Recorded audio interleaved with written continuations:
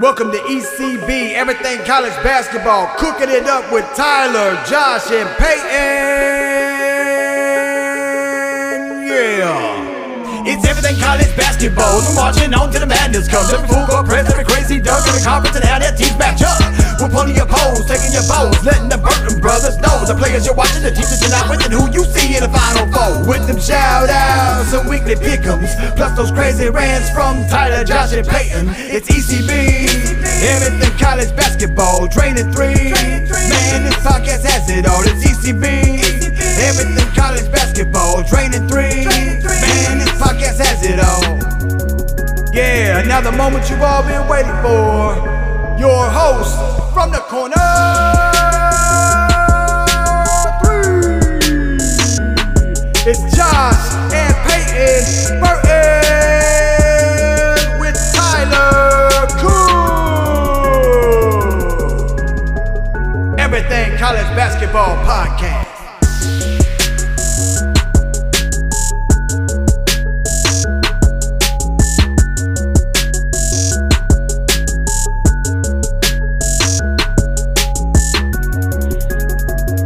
Again, and welcome everybody back to another edition of the Everything College Basketball Podcast, episode 72. We're coming at you live because today we are reviewing the first official live action of the 2020-2021 season. Yes, I said live. We finally made it. I'm, of course, Josh Burton. My name is Peyton Burton. Peyton, as I alluded to, we finally, over Thanksgiving weekend, feast week, finally had live game action. So happy.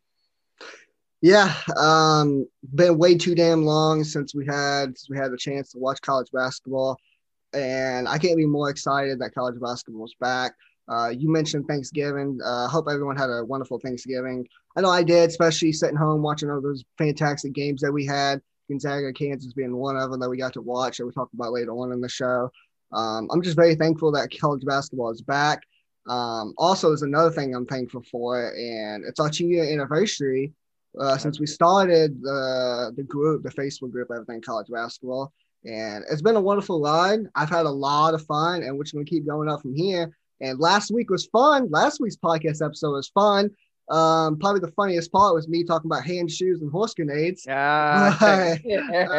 This week is going to be the same enthusiastic as it was last week, and I can't be more excited. So yeah, I'm glad you mentioned that. I was getting ready to say it, but you kind of took my thunder.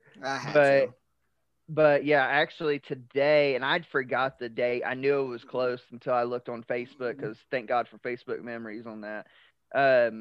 It was 2 years ago today, and I still remember it, that I decided to take the chance. I'd been thinking about it. It's something that Peyton and I and Tyler and I and all of us have just kind of talked about for years, to be honest, where we were just, oh man, I wish we could do this. It'd be nice just to kind of make a living off this. And because we spent hours talking to each other about it. The same stuff that we talked to you on the podcast, we talked to each other about.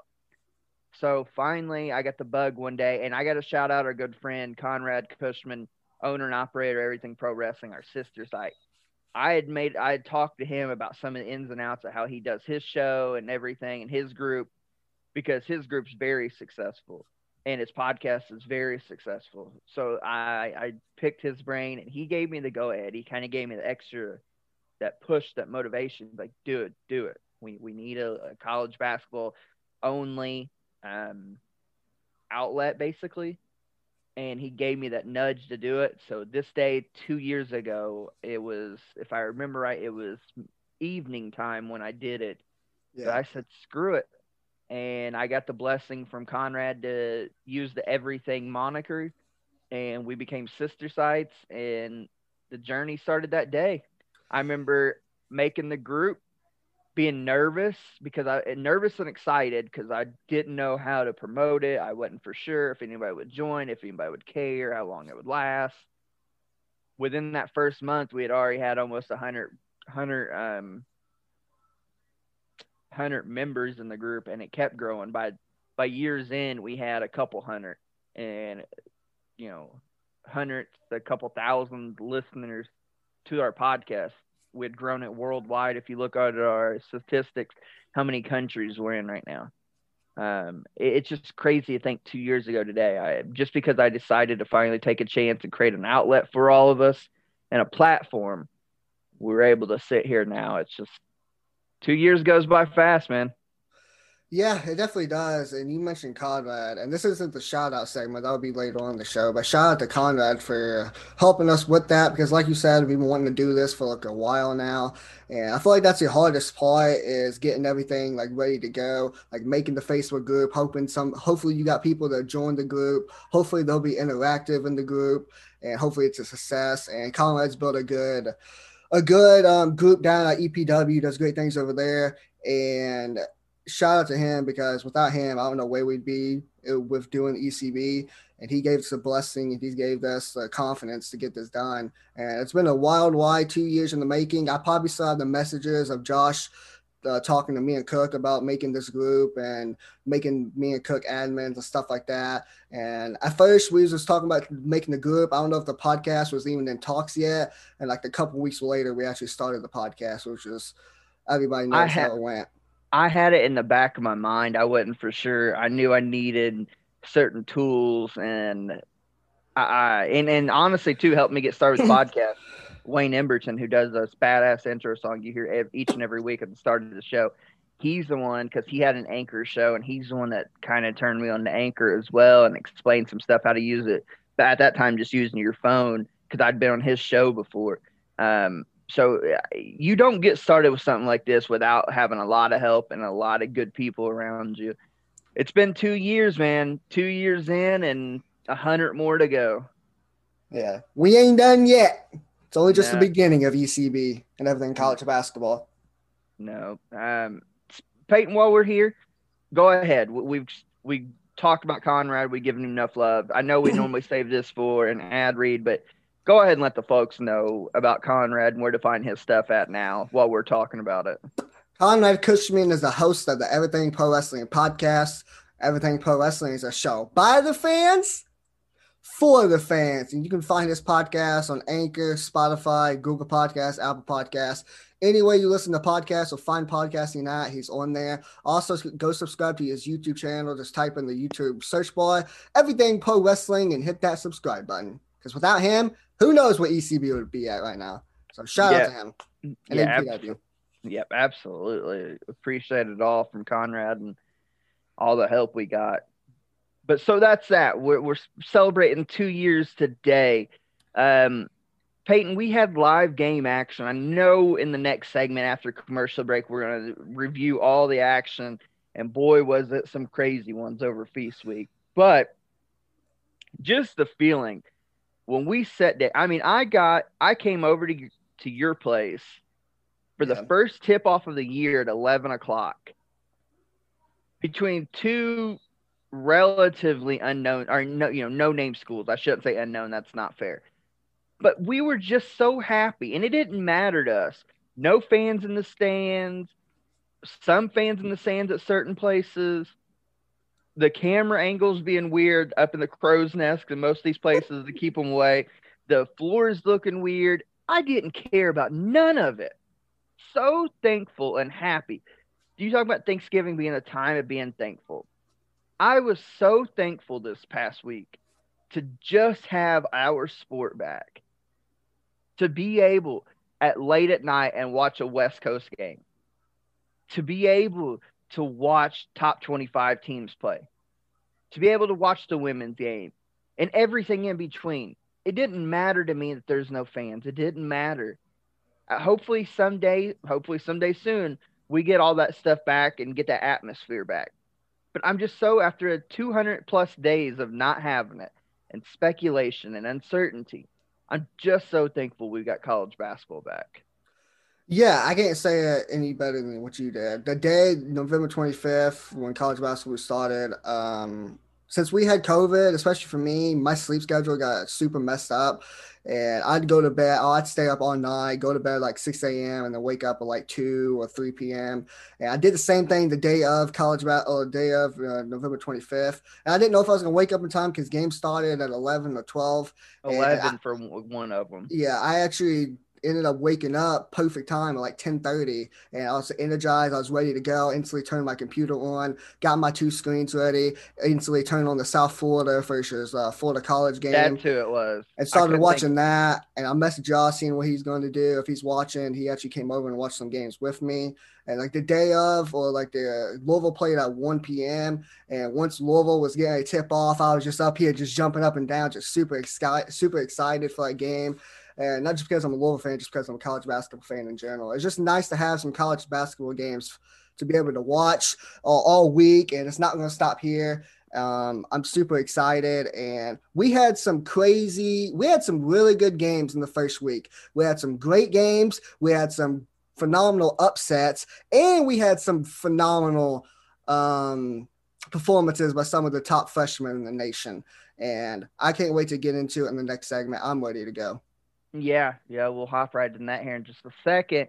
You were talking about too the screens and everything. This whole weekend that we spent together, the couple days, we had minimum 2 screens, sometimes 3 screens when I pull my laptop up. Yeah. We had at one point, you're talking about the opening day, we had South Florida versus Florida College. We had the Kentucky women's game on one screen. We had the Louisville women's game. And then we had the Louisville men's after the South Florida game ended. Yeah. We were just having games all over in each screen. It was so cool. Milan just won. We control or expand our lead in Serie A. Let's give 2 claps for that. I will, since my team sucks right now. I'm so proud of my boys. But anyways, what you guys are here for today.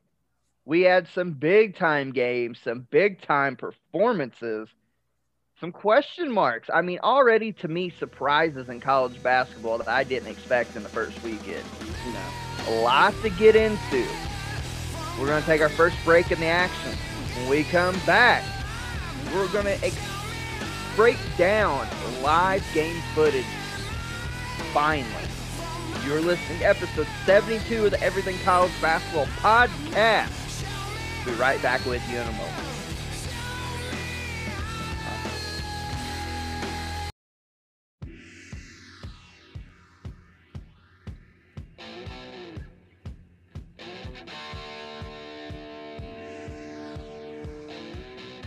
Welcome back to episode 72 of the Everything College Basketball Podcast. Peyton, we talked about it open, but we are finally able to review live game action. And in this past week, there was none bigger. If you remember last week, we previewed it. The game of the week over Feast Week this past week was Thursday afternoon in Fort Myers, Florida. The Fort Myers tip-off. Number 1 Gonzaga, number 6 Kansas, a titanic matchup, the openers for both ball clubs. And Peyton, the game did not disappoint. Gonzaga led at halftime 54-46.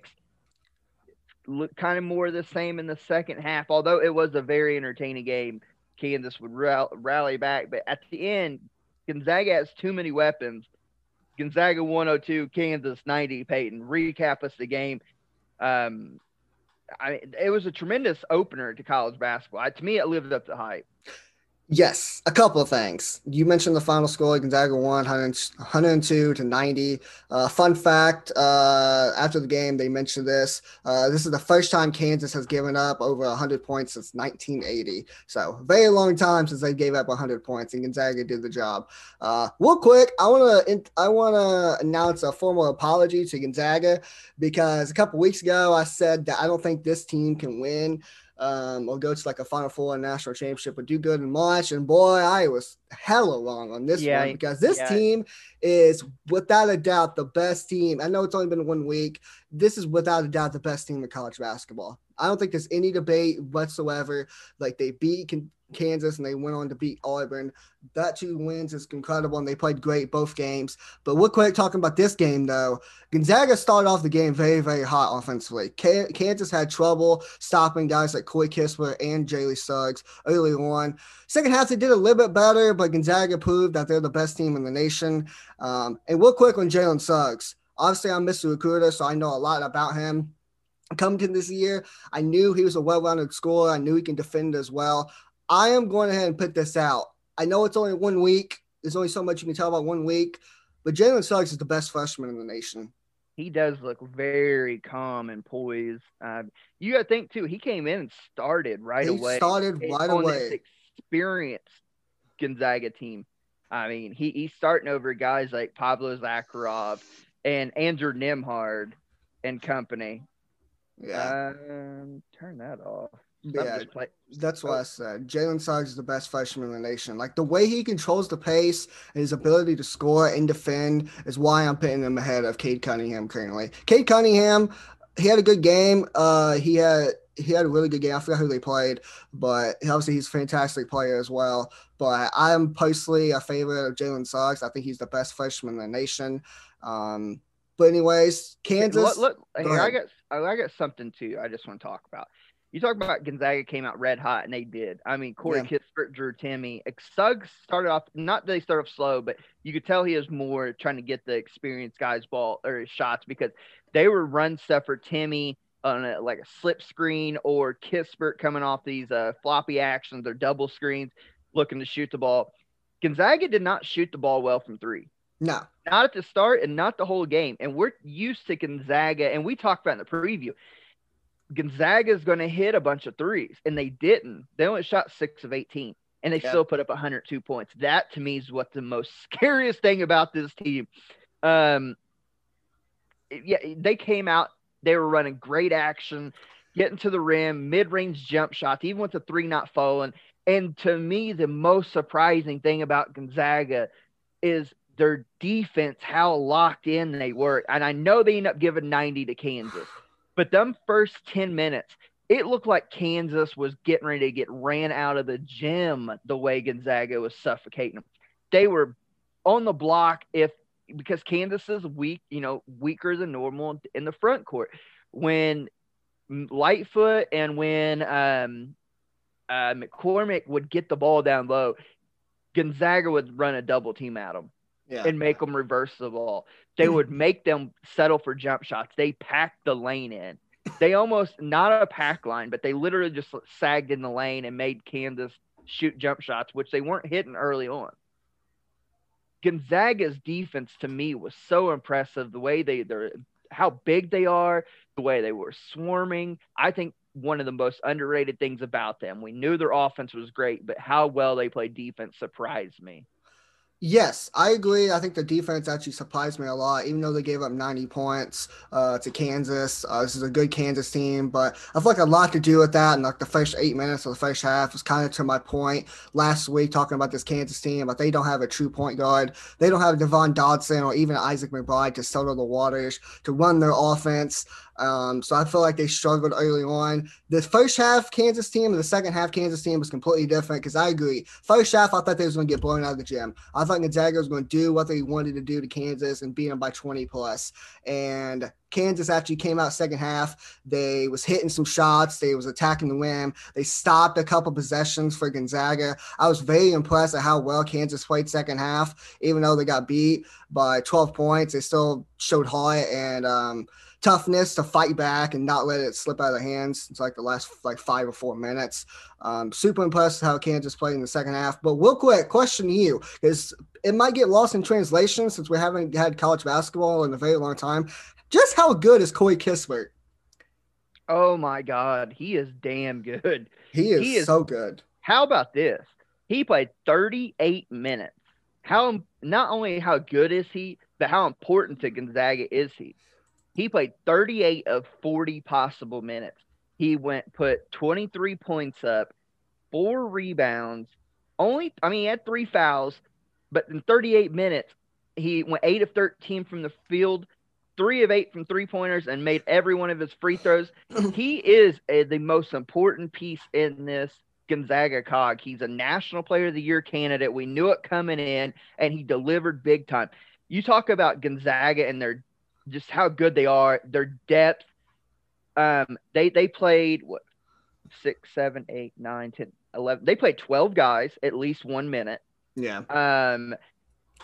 And they had 4 of their 5 starters in double figures. Drew Timme had 25 to lead the way. Corey Kispert, 23. Jalen Suggs as his debut, 24 points in 24 minutes, along with 8 assists.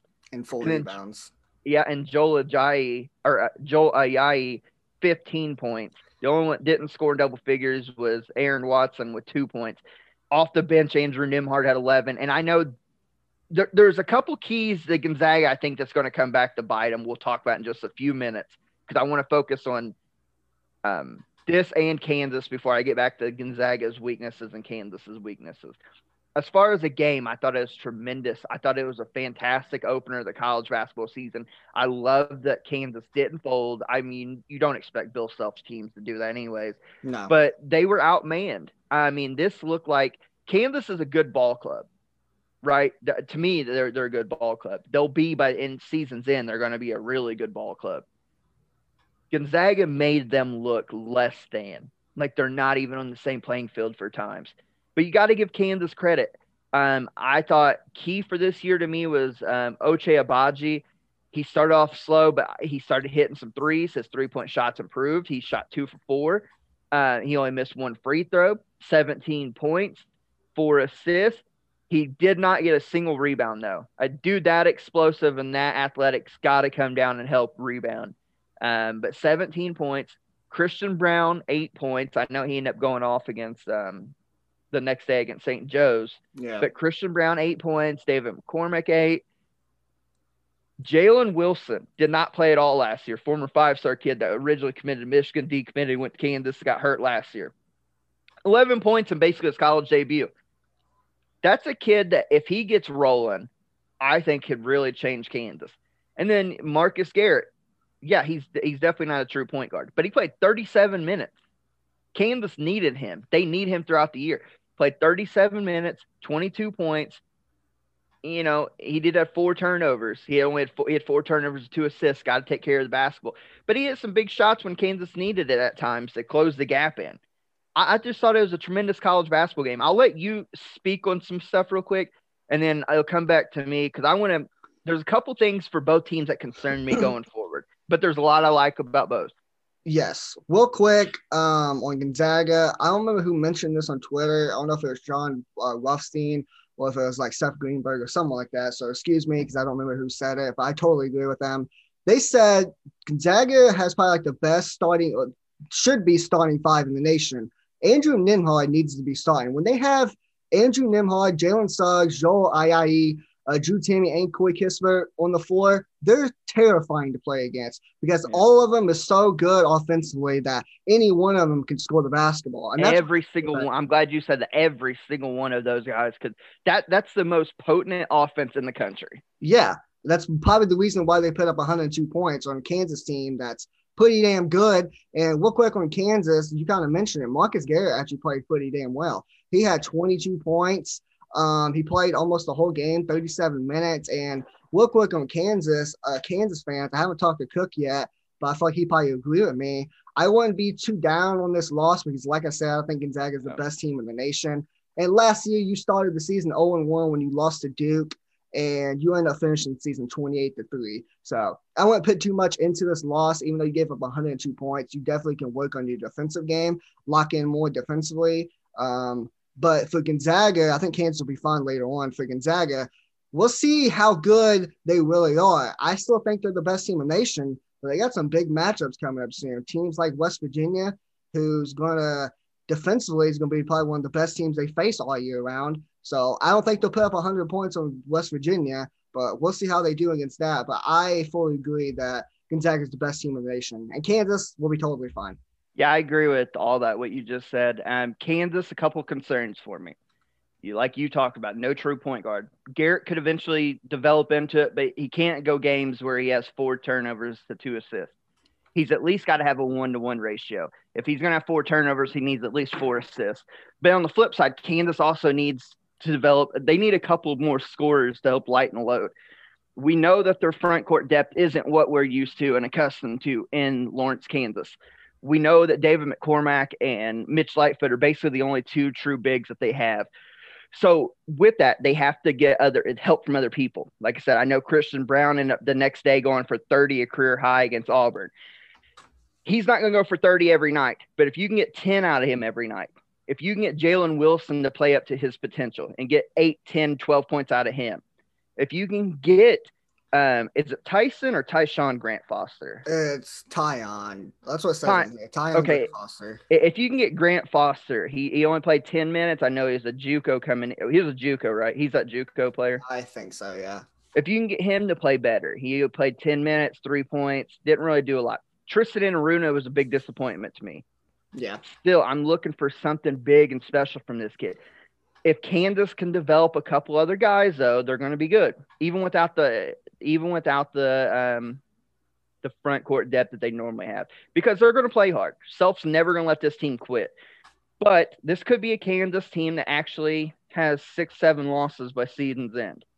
Yeah. Gonzaga, offensive juggernaut. I thought they played good defense. Here's a couple concerns for Gonzaga. Yeah, they played 12 guys. But really, Nembhard and Cook are the only 2 that played significant minutes. Mm-hmm. Nembhard played 32 minutes off the bench. He played just as much as Joel Ayayi, who started the game. I'm with you. Nembhard probably needs to start. And then Cook played 11 minutes. Like Zakharov played 1, Arlauskas played 1, Strother played 2, et cetera, et cetera. And none of them scored. Nembhard and Cook's the only 2 off the bench. So here's my 2 concerns about Gonzaga. Bench depth and bench scoring. Because especially if you move Nembhard to the starter, is IE going to be able to spark you off the bench? Maybe. Bench scoring, and what happens when Corey Kispert goes in foul trouble?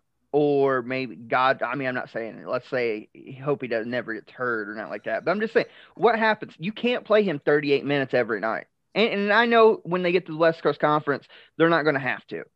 Let's just be real. Yeah. But obviously they have to play him a ton in these big high-profile games, and Gonzaga's got a bunch of them in the next few weeks. Mm-hmm. Same thing will happen in, say, a tournament. He's going to you can't ask him to carry the load that much. He needs to tone his minutes down to about 33 a game and then develop somebody else off the bench and keep those big-time minutes for special moments like this. And I know everybody wants to play, but you can't rely on Corey Kispert that much, especially when you're Gonzaga and you have other weapons. So what happens when Kispert goes out is what I'm concerned about. Yeah, they got weapons, but Kispert, that whole offense runs through him. Yeah. That whole offense runs through Corey Kispert. I think, personally, Gonzaga, because I feel like a lot of those guys that got minutes, like Dominic Harris and Julian Strother, I feel like a lot of those guys got like clean up minutes when it's like the game's like 2 minutes ago and they're already up like 12 and they're going to win the ball game. And they don't want to get their best players injured. So I feel like that's where the minutes came from. Realistically, they're probably just going to go 7 to 8 deep right now. But nonetheless, they're very, very talented. And I agree. Once Kispert, if he gets in foul trouble or God forbid he actually gets injured or something happens to where he can't play, Gonzaga might have some troubles. But, like, honestly, I don't know if they will or not because I'm a huge fan of Jalen Suggs. I feel like he'll be able to continue that scoring load. You still have a guy like Drew Timme. Like, Gonzaga put 3 players with 20 points or more. Kispert with 23, Timme with 25, and Jalen Suggs as a freshman, his debut in college basketball, put up 24. So I feel like it'd be fine even if Kispert goes out with like foul trouble and like that. But who knows? Maybe you're correct. Maybe they'll have some troubles. Maybe they'll have to find another guy. Like maybe Aaron Cook would get a lot more minutes. Maybe he could be a spot coming off the bench. I don't know. We'll have to see. But I feel like bench depth definitely is going to hurt them later on in the year, especially when they play teams like West Virginia coming up soon. So I agree. So moving on to the other big game, it ended up coming in a final. We needed a little help to get here. but also on Thursday evening in the finals of the 2K Empire Classic, number 3 Villanova defeated number 18 Arizona State 83-74. Both these clubs the night before, Villanova actually struggled against Boston College. Arizona State had a battle with Rhode Island. Both, though, end up in the matchup we wanted to see. Thought it was a good game, Peyton. I know this was a game that intrigued you and piqued your interest. I'll let you take over first. So, look at final score. Villanova ended up winning 83-74, and Villanova completely shut Lemmy Martin down. He only had 5 points. Martin only had 5 points, and I'm super high on Lemmy Martin. But this game, he had 5 points this game, but a couple of guys I want to talk about real quick that really impressed me. And those two guys are Jeremiah Robinson-Earl from Villanova and Josh Christopher from Arizona State. First, I'm going to talk about Christopher from Arizona State. He played really well in this game, dropping 28 points, and proved why him and Lemmy Martin can be a nasty duo, especially in the Pac-12 play. I know Lemmy Martin only had like 5 points and didn't really play good, but I guarantee you that will not happen again. He's going to have some good games. He's going to show why he's one of the best players in the Pac-12, one of the best players in the nation. He just had an off day. It happens to the best of us. But Josh Christopher, even though Lemmy Martin didn't play well, he came out his freshman debut, his college basketball debut, and actually showed out. 28 points, hit a lot of shots, was very impressive with him. And Jeremiah Robinson-Earl was 2 rebounds away from getting a double-double this game. His sophomore year was 2 rebounds away from getting a double-double. He had 28 points and 8 rebounds, and he played great defensively. If he can continue to develop as a two-way player, then he's going to have a phenomenal year this year, and his draft stock will rise. So super impressed with Josh Christopher and Jeremiah Robinson-Earl this game. As far as like team stats and stuff like that, Villanova did not shoot the ball well from 3 at all. They shot 33%, which really isn't terrible, but it's not Villanova basketball. Normally they shoot a little bit higher from 3. And Arizona State, they actually shot a little bit better. They shot 35.7%, shot 28 threes, hit 10 of them, which Villanova shot 24 and hit 8. Shout out to Kobe Bryant. I think Villanova – you mentioned they struggled early on. Who was the debut game against Boston College? They struggled and they ended up pulling away and getting the dub. This game, they pretty much led the whole entire game. They was up 41-32 at halftime. Then Arizona State started fighting back. Christopher started hitting some big time shots. I still like this Arizona State team. I still like them a lot. Even with Lemmy Martin, your best player, only having 5 points, you still only lost to 9.83-74. You still only lost by single digits. So I feel like that's something you can put your head up high on. Villanova, they need to start hitting shots more. They got to take care of the ball. They had 11 turnovers, and they got to start hitting more shots if they want to actually be really good this year. Yeah, I'm so surprised with Villanova this season at the start of it. I thought that they would be Gonzaga-esque in their offense efficiency. They are – I know this game they win, right? But I'm with you. They put 4 guys in double figures, but they got nothing in the way of bench scoring. They scored 7 points off the bench, only played 9 dudes. I'm sort of concerned about Villanova, at least early on. And keep in mind, Brian Antoine is still not playing. Yeah. He's been out since September 28th, according to Jay Wright, with the same shoulder injury, basically, that ended his career or season last year. So I'm really hoping the kid gets healthy, but I'm afraid he might be injury prone. But Villanova's got too much experience and depth. Jeremiah Robinson-Earl, you talked about, had a tremendous game. 28 points, very efficient from the field, 11 of 17, 2 for 4 from the three-point line, and 4 for 6 from the free throw line. 8 rebounds, 1 steal. He led the Wildcats, and he probably will all year. Colin Gillespie, 11 points. I'm looking more out of Colin Gillespie. He's supposed to be the leader. If they're going to get to a Final Four again, to me, he's the guy. 36 minutes, 11 points, 3 fouls, 4 assists, 4 rebounds, 1 steal. He didn't have a turnover, but I need more out of Gillespie. I need more out of Villanova's bench. Chris Arcidiacono, he only played 1 minute, so I'm not going to fault that, but I thought he'd play more. Cole Swider, 23 minutes. 4 points for a super talented kid who could start for a lot of teams. 23 minutes off the bench. He went 2 of 7 from the field and didn't make a 3, didn't make a free throw. 4 points, 3 rebounds, 1 turnover, 1 foul. I need more out of Cole Swider.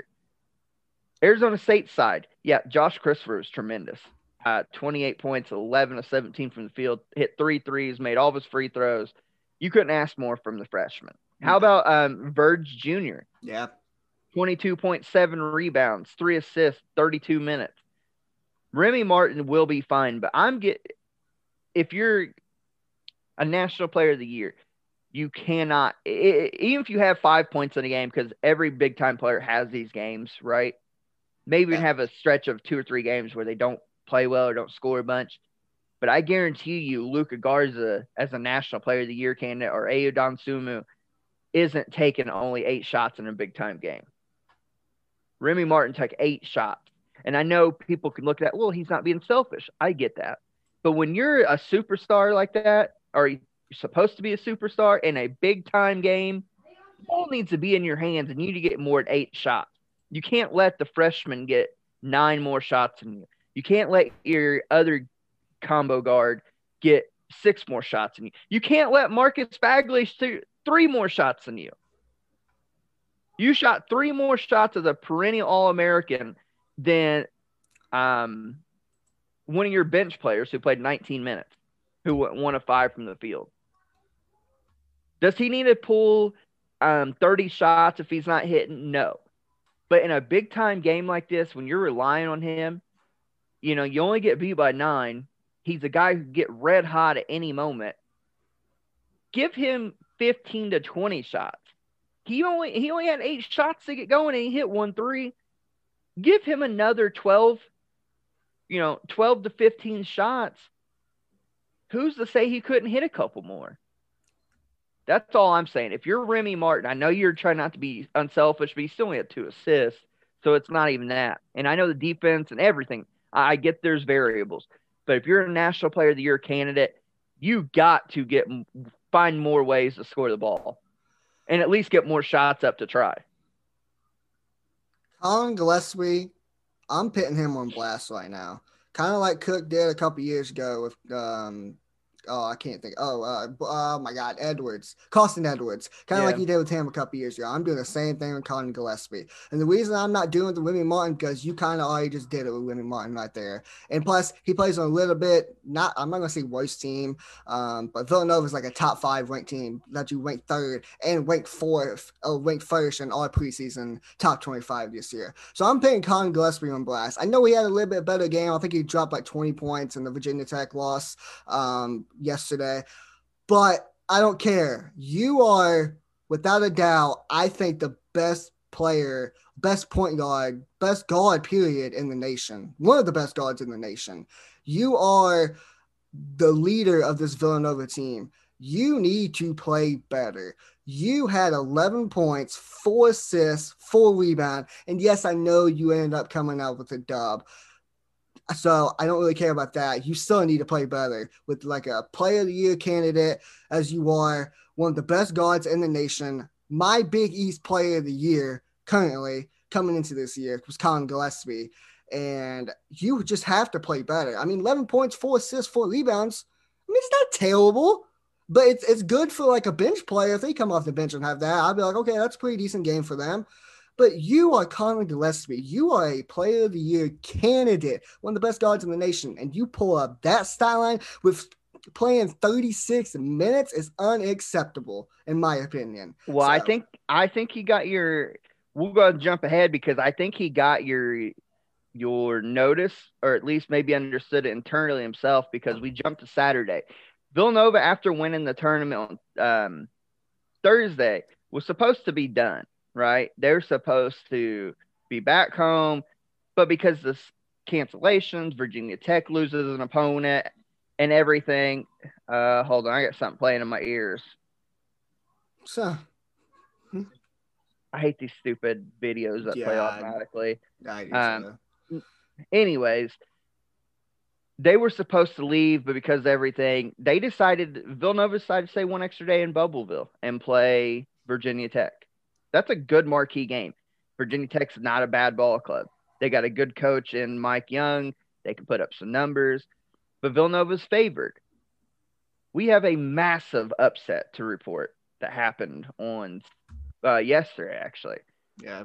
In overtime, the Hokies moved to 2-0 on the year, 81. Number 3, Villanova, 73. Down goes Villanova. But if you look at the stat line, and we got to give a lot of credit to Virginia Tech. I don't want to take anything away from them. Real quick, Virginia Tech hit 10 of 20 from three-point line, 17 of 23 from free throw line. That's going to do it right there. Yeah.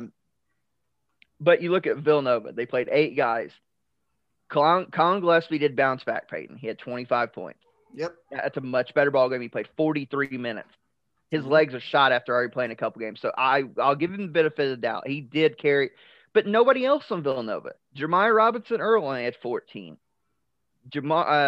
Samuels had 2. Moore, 7. Daniel stayed consistent. He played 40 minutes, had 17 points. Off the bench, they played 3 guys, 2 of them which didn't even score. Dixon and Slater didn't score. Cole Swider played 18 minutes, had 8 points. My concern for Villanova, Peyton, and you already look at the stat line, they're relying on their top 5 right now.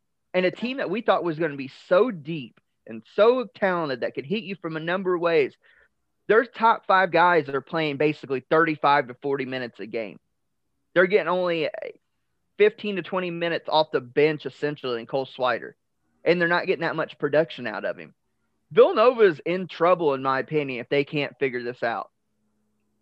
If they can't figure out ways to develop a bench and ways to consistently get guys in double figures, not named Gillespie and Robinson Earl, Peyton, Villanova might not be as good as we think they are, at least early on.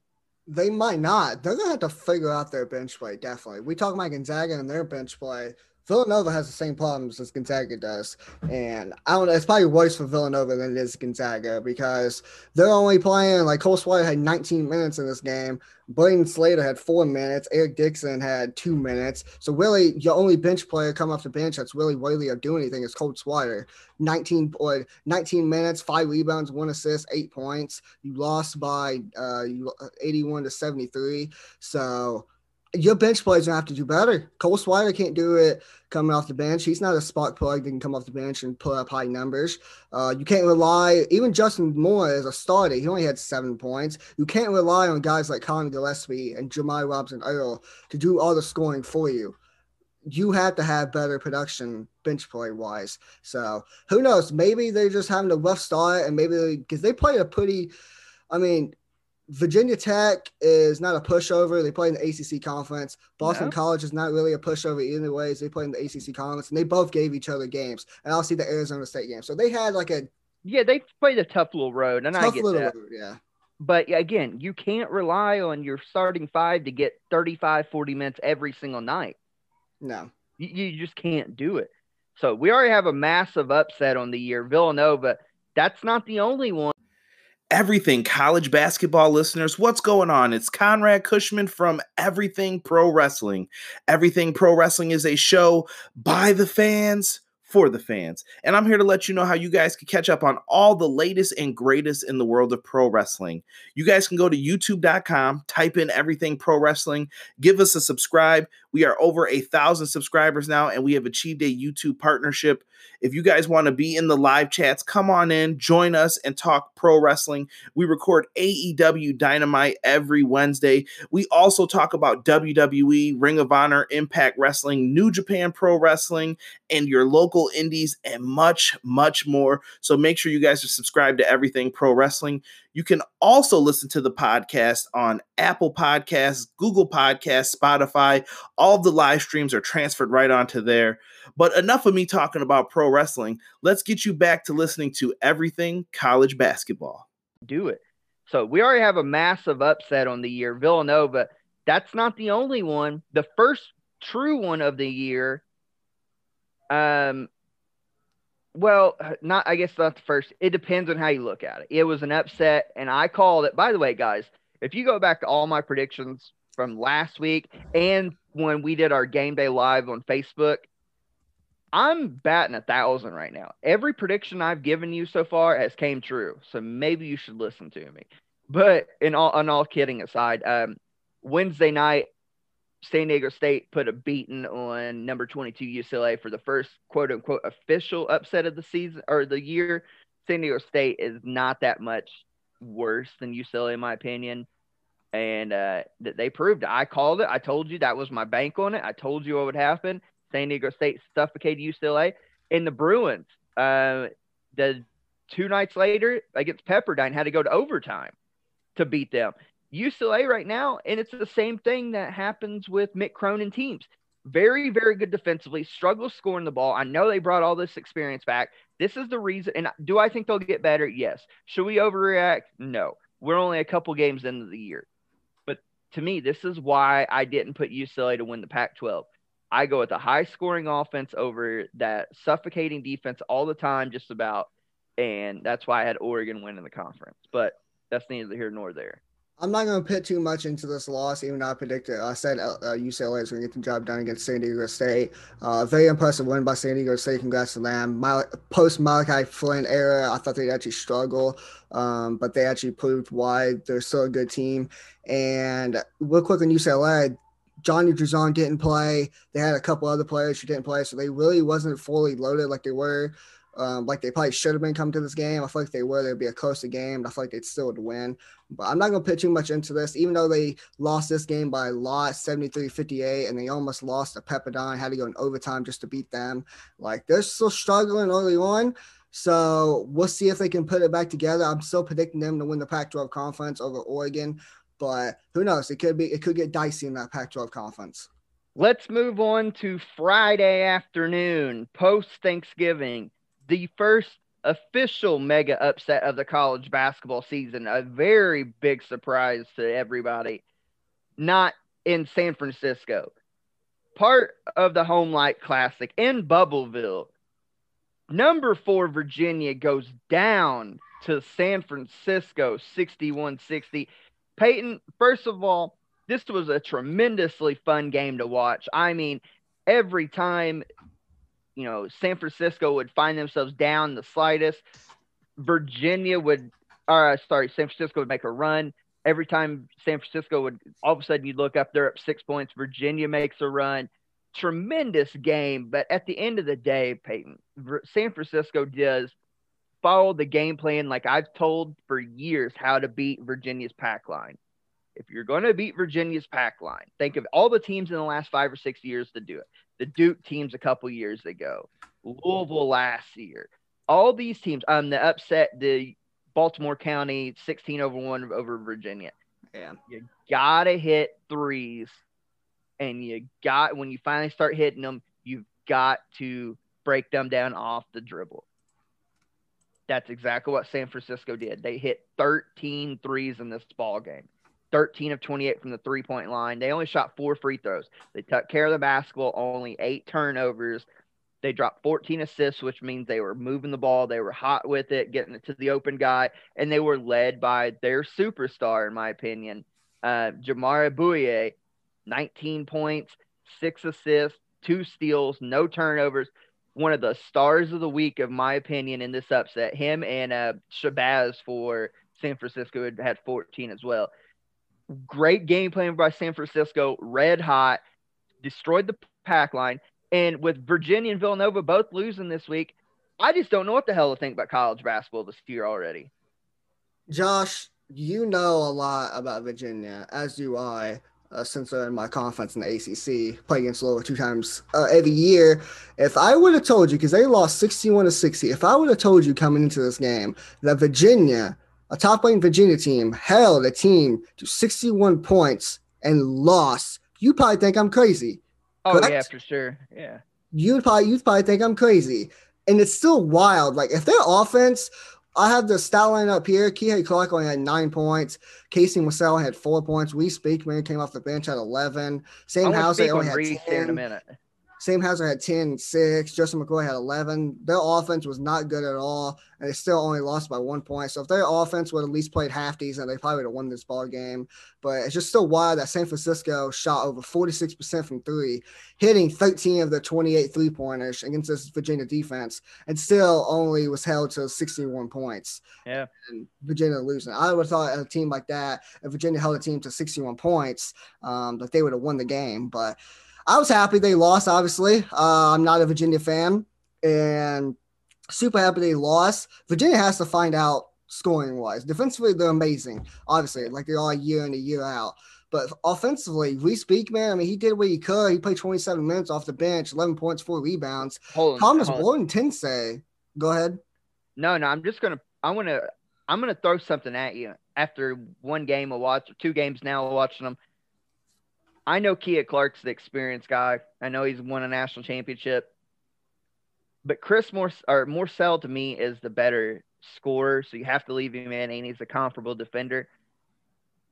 I think Virginia's offense looks way better with freshman Reese Beekman running the show and bringing Kia Clark off the bench. Every time Beekman was in against San Francisco, Virginia would make a run every single time. And this has nothing to do with us meeting, watching Beekman up close and AAU, meeting his grandma, who's tremendously sweet. It just has nothing to do with that. No. If you watch, and I think they even alluded to it during the game, and I think Jay Billis was on the call on this one. Every time Reese Beekman was in this ball game and Kihei Clark was out, or if they just had Beekman in running the show, the offense ran better. I think you got to go eventually Beekman at starting, Kihei Clark as the spark off the bench. And I know he's an experienced guy, but if you want to win and you want to get your offense to match up with your defense, Beekman is the better option because you're not going to lose anything defensively and you're going to gain stuff on the offensive end. Reese Beekman, to me, needs to be the starting point guard for Virginia moving forward. Here's the thing about Virginia that I'm concerned about, but also kind of happy about since I'm a Louisville fan. We have to play them twice this year. Virginia, defensively, everybody already knows they're great. Their defense is going to keep them in ball games. Their defense is going to win them a lot of ball games this year. Their defense is probably going to keep them top 3 in the ACC. Like a top 10 team all year round as well. But their offense has to step up at some point because their defense can't do everything for them. Even though I heard the thing like offense wins games, defense wins championships, and great defense can turn into great offense, stuff like that. You hear all their analogies and stuff like that. But eventually, the offensively, they're going to have to do something. Sam Hauser has to have a better game. He had 10 points, 6 rebounds, played 34 minutes. He's going to have a better game. He's probably their best player on the Virginia squad. Kihei Clark, he's a good defender. Offensively, he's probably a liability. Reese Beekman, 11 points, 4 rebounds. I was actually pretty impressed with him, the way he played. Thomas Warden Tensei, last season against Louisville, he had a pretty good game. He can score and hit shots. He only had 5 points, played 10 minutes. They're not very deep. They need some better bench play as well. It seems like Villanova and Gonzaga does. But Virginia needs better offense because even though they keep them teams like 61 points, they're still only scoring 60 points themselves. So they need better scoring if they want to actually like win the ACC this year and be like a Final Four contender. Yeah, but you got to feel good for San Francisco. That's a big time win for that program. To me, one of the best games of the weekend, all around. And this is one of those, if you use a wrestling analogy, they may have lost. We may have had an official loser, but both these clubs came out winners this weekend. You go to the finals of the Bad Boy Mowers Crossover Classic in South Dakota. Number 15, West Virginia, 70. Western Kentucky Hilltoppers, 64. Tremendous game. Both these clubs had a grind to get there to the championship. Western Kentucky had to knock off Northern Iowa, who, in my opinion, is favored in the MVC. Tuck down Memphis, and they had to play West Virginia. West Virginia beat VCU. Oh crap! Who was the other one that they had to beat? I don't remember. Hold on, I'll be pulling up. Let me pull West Virginia's schedule up. San Diego State. San Diego. Was it San Diego? No. It's San Diego State and VCU is like the first ones I see here. Then the South Dakota State. Why did I say San Diego? South Dakota. Yeah, so they beat South Dakota State and VCU. I was like, wait a minute. Yeah. But both these ball clubs, tremendous defensive grind. They will grind you out. They're very physical teams. This had a throwback feel type game to it. You had stars in the block. I know the game's transitioned to star guard play, but and we did have that. We had some really good guards in this game, but Peyton, this game was a battle of some of the best big men you're going to see all year. And Charles Bassey, Oscar Shibwe, Emmett Matthews Jr., Derek Culver, Gabe Asabournier. some tremendous front court action from these ball clubs. And what a game. West Virginia ended up pulling away the last minute and a half, 2 minutes to secure a 70-64 win. But again, Western may have lost this, but I thought they were huge winners on the weekend. I thought they really put themselves on the map and set the pace of how good they can be. They're making me very, very nervous coming up soon, because coming up soon they have to play Louisville this week, and that's making me super nervous to how lack of a depth that we have in the front court. And a guy like Charles Bassey just going to pound it inside like he did against West Virginia. He had 15 and 8 this game. The Memphis game, he played very, very well as well. Yeah, Memphis. I've been on Memphis. Sorry, real quick, because I wrote a thing down on Western after that game. My scouting report on Western, and it stayed the same after West Virginia. Tough-minded, experienced team. Bassey, unbelievable against Memphis. He had 21 points, 14 rebounds, 7 blocks. 7 blocks. Go ahead. Since you brought it up, I figured I'd go ahead and drop that stat line. Yeah, he proved why I believe that he's the best mid-major player in the nation. He's a phenomenal player, NBA level prospect. And talking about Western Kentucky, they always talk about Charles Bassey, but Tavion Hollingsworth had a pretty good game, 13 points, 3 assists. He had some big shots there. For West Virginia, though, Derek Culver had 15 points. Miles McBride had 14 points. Taz Sherman came off the bench, played 23 minutes, had 12 points himself. Oscar Shriebe did what he could. He had 7 boards, 5 points, playing 17 minutes. The West Virginia squad, defensively, they're great. Offensively, they're actually not bad as well. Definitely can improve there. Isaiah Cottrell only played 4 minutes. Jordan McCabe only played 4 minutes. So I expect those 2 players to get more playing time coming up soon, because I feel like West Virginia can be very, very deep and talented this season with how good defensively they are. And they got NBA level prospects and like Derek Culver and Oscar Shriebe. That matchup between like Derek Culver and Shriebe versus Charles Bassey was very, very fun to watch. Super impressed how well Western Kentucky played all week, and super impressed how well West Virginia played all week as well. And West Virginia's got a trio of front court players that big, physical, strong, and then 2 of the 3 can really get after you on the offensive end too, scoring the ball in a variety of ways. Derek Culver, Emmett Matthews Jr., and Oscar Shriebe. At the front line right there, that's going to be hard to compare against because they play you so hard, man. Yeah, I agree. This was a good game, though. I had a lot of fun watching this game. It was back and forth and super entertaining game to watch. And like you said, even though there was a winner and a loser, I feel like both of these teams came out winners. Yeah, definitely Western this weekend up their profile. They're actually up at halftime, too, 36-33. Very, very fun game. Let's do a quick wrap around of all the other action throughout the week. Upsets this past week. Hold up. Go ahead. You gonna let me talk about my boys real quick? We're gonna get to it. That's gonna be part of the wraparound. Just relax. Just relax. Don't you skip over that. Just relax, okay? Navy upsets George Washington. And keep in mind, these are upsets to trained eyes like Peyton and I. Some of these, you'll be like, okay, whatever. But Navy over George Washington is a pretty big upset. Abilene Christian over East Tennessee State.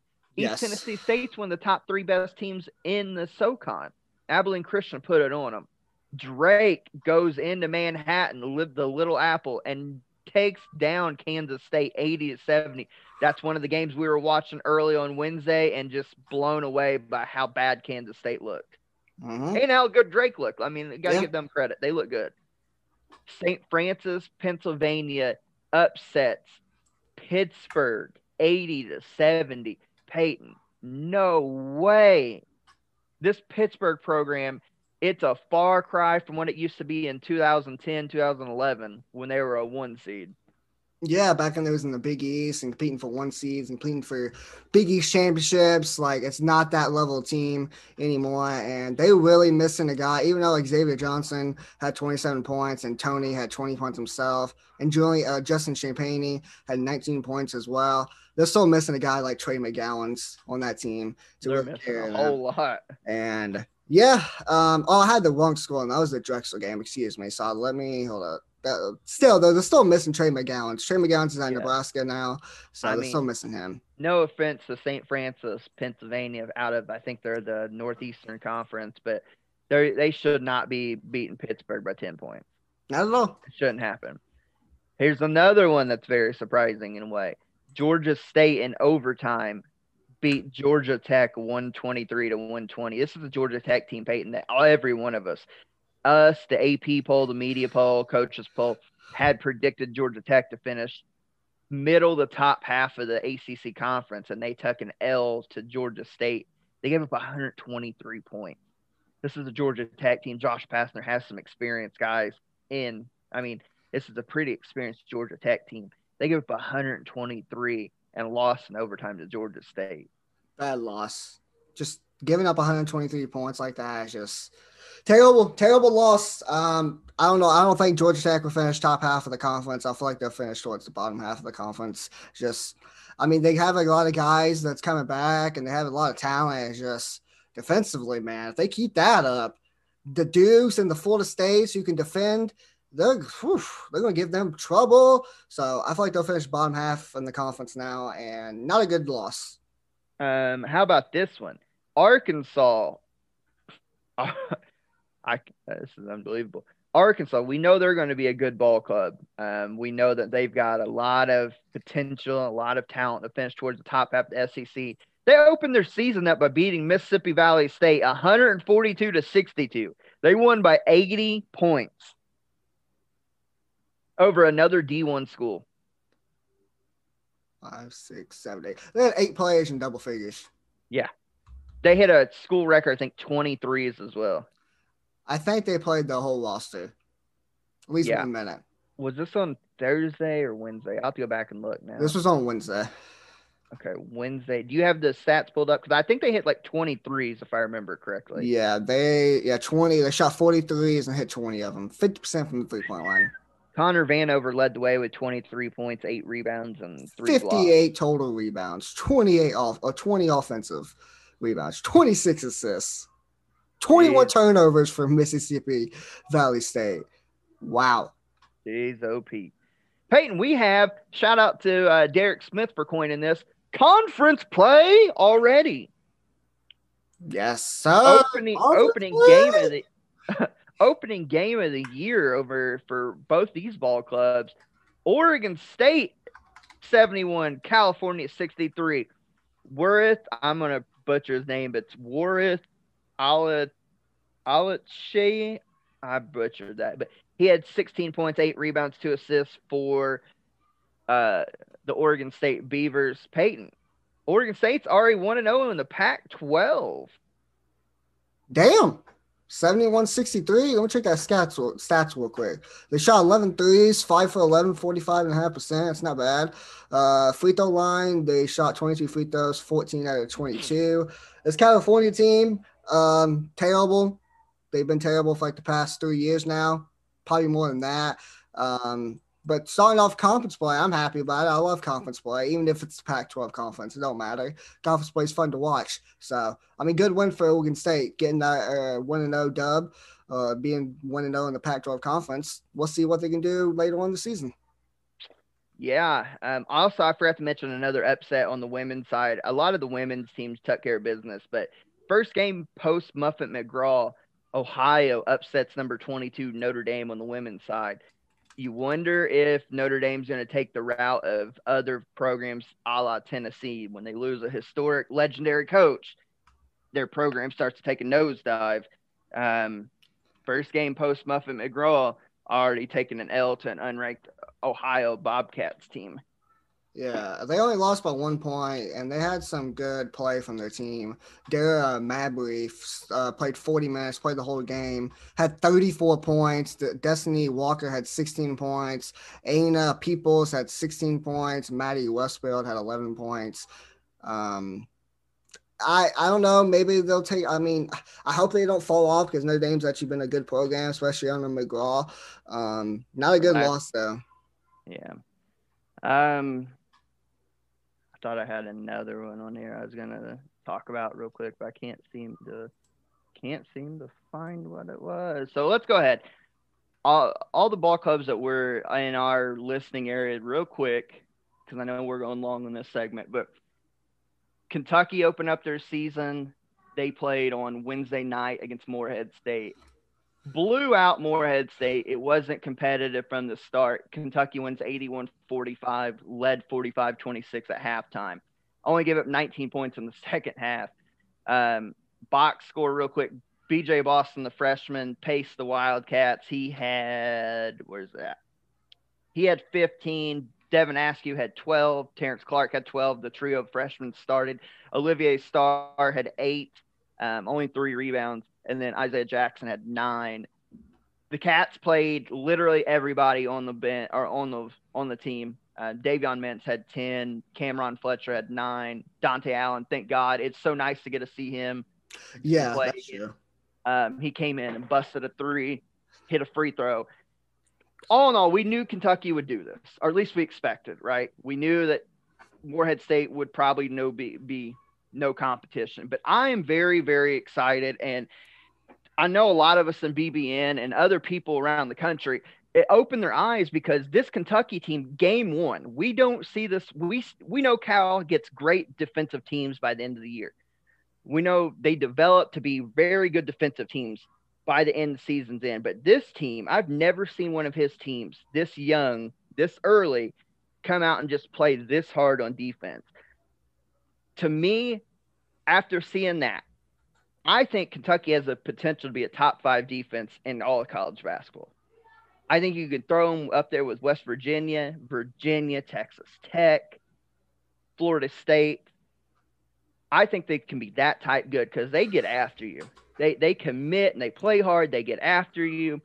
Davion Mintz, in my opinion, is our leader already after game 1. He didn't start, but his experience showed through. He helped slow down guys like Devin Askew, who's end-to-end speed. He's a blur, but he gets playing a little too fast like a lot of freshmen do. Thought he slowed him down. He's by far our best shooter.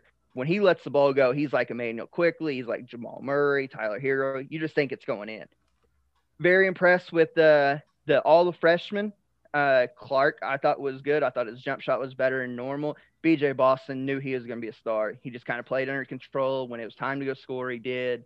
Like I said, talk about Dante, I can't even think right now. Oh my God, I can't even think. Isaiah Jackson, who I was trying to think of. Isaiah Jackson showed potential why he could be super athletic, good defender. You know, Olivier Sarr had a moment. He had a couple possessions back-to-back where he had 13-foot jump shots. Cameron Fletcher, not a great shooter, not known for being a great shooter. He's so big. I did not expect him to be this big as far as body stature-wise. He did hit a corner 3, but he just played so hard. Of everybody on the floor, and everybody I thought played hard, but Cameron Fletcher was on loose balls. He could honestly be the best defender on this Kentucky team because he bodies you up down low. He's very physical. He switched out on screens, moved his feet pretty well. By season's end, he could be Kentucky's defensive stopper, meaning he could stop inside and outside, something we haven't had in a while. The one thing I'm concerned about is consistency shooting. Yeah, we hit some threes and stuff, but again, can we hit consistently, even though we do have shooters? Physical teams, when we play Tennessee, when we play these teams that are just going to beat and bang on you, how well we can handle playing the physical teams, and then just playing under control. Like I said, Devin Askew is a blur from end to end when he gets going, but it comes with freshmen. You know, because when there's a time when Morehead State went zone for a couple possessions, we looked sort of lost until we started dicing it. It's just when you play defensive switch, playing under control, if a team tries to press us, like, you know, not necessarily Louisville, but whoever. But physical teams playing under control and consistency shooting the 3, I think all 3 are stuff that we will continue to get better at. It's one game. We're going to find out here in an hour just how good we are against Richmond. But I like what I see out of this Kentucky team. It's hard not to be excited after one game. I'll let you be on your high horse for a little bit longer, at least for the remainder of the segment, before I talk about I had a question asked to me when we did our Facebook Live a couple days ago about this Kentucky team, and something that I said that I'll elaborate on in the next segment where we talk about a preview of a certain game for Kentucky. But I'm going to talk about the good things about Kentucky. I think Kentucky's very versatile. especially defensively. They got a lot of guys who are very athletic. I was very impressed. You talk about the freshmen. I feel like the most impressive or the most, I don't know how to explain it. Like, the most impressed I always was with a certain freshman was Isaiah Jackson. I was super impressed with how well he played. I feel like he could be a good offensive player, and I feel like defensively he can do what he does as well. Super impressed with him, and obviously guys like B.J. Boston and Devin Askew and Terrence Clark actually played well too. Davion Mintz is y'all's best shooter. Him coming off the bench, he's that spark plug that Kentucky needs to be successful this year. So him coming off the bench, hitting shots, he's just phenomenal sharpshooter, and that will pick Kentucky up there with one of the best teams in the nation, especially in the SEC conference. Dante Allen, I've seen a lot of people say that Kentucky can go possibly 10 deep. I don't think that would be possible. I feel like Coach Cal, especially as the season progresses, you'll probably only go like 7 to 8 deep. I don't think you actually go like 10 deep or anything like that.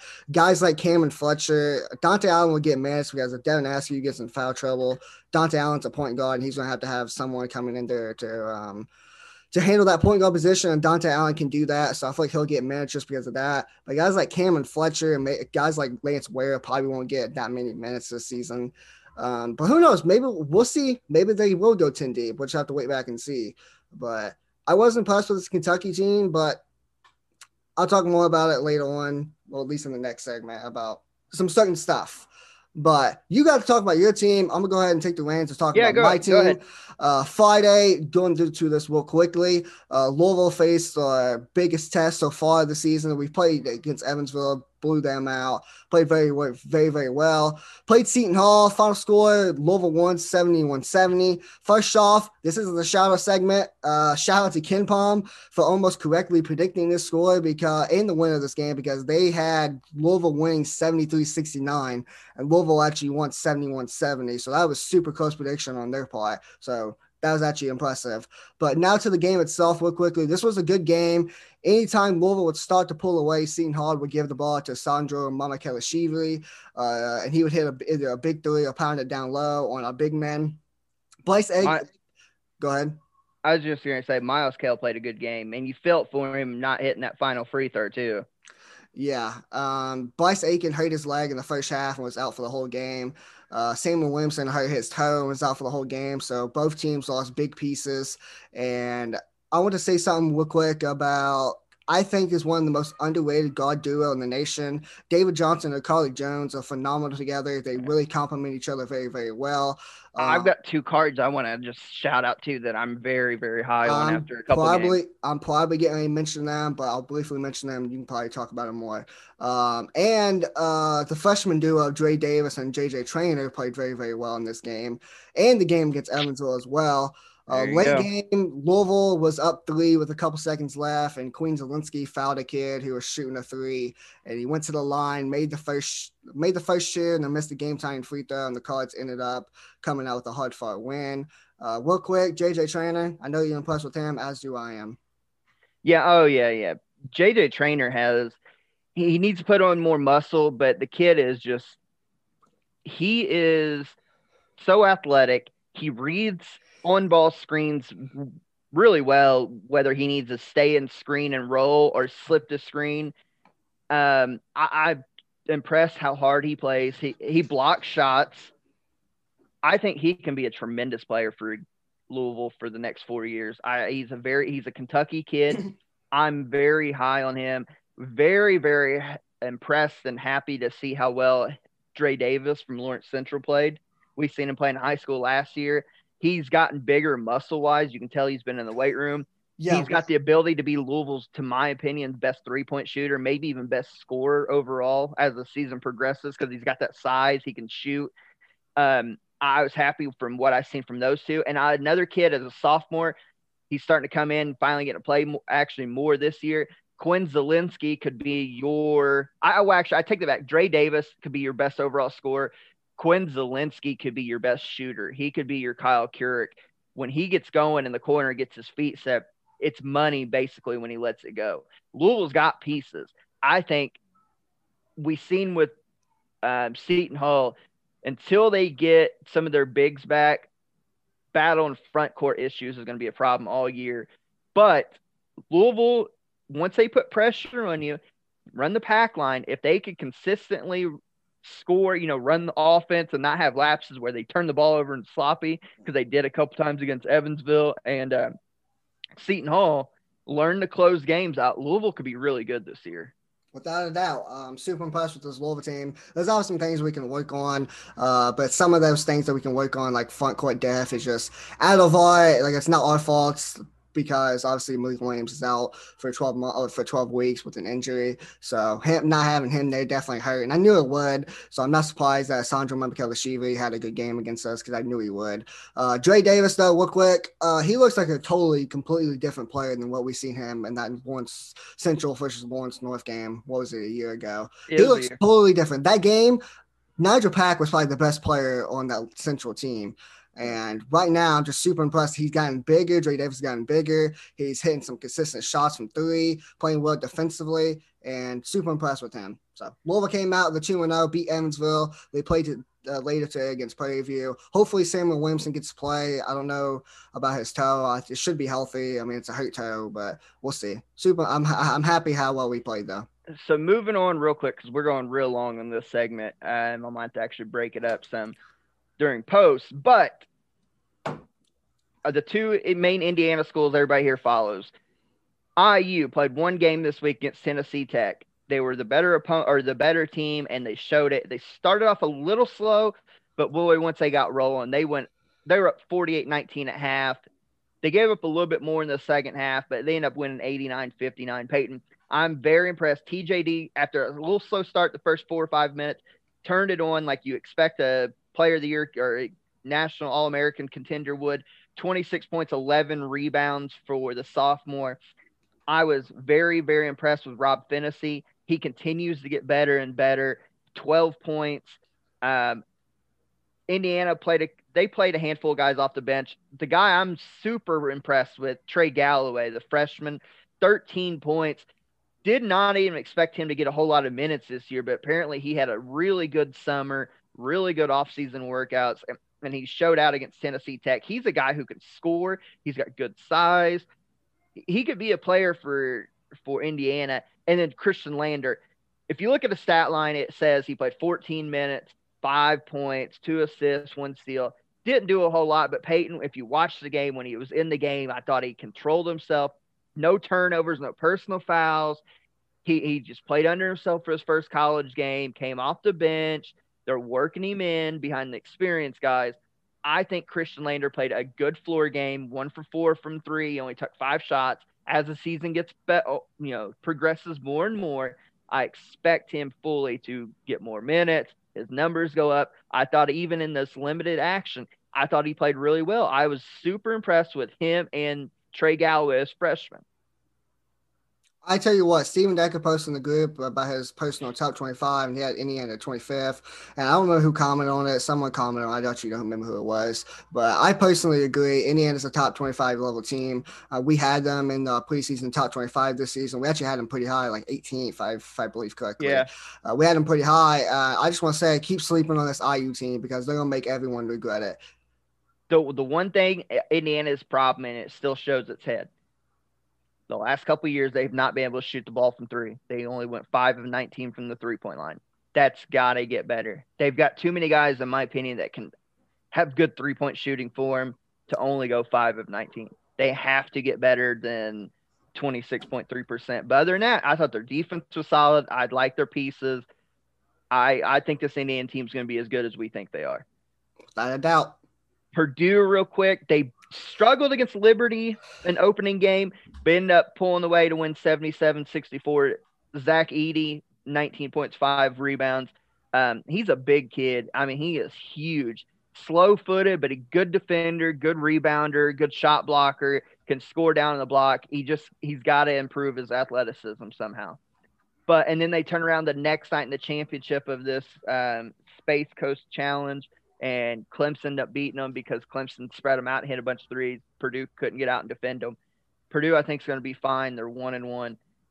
They've got a big front court. Zach Edey, Tremont, or is it Tremont or Tavion Williams? It's Travion. Travion Williams. That's right.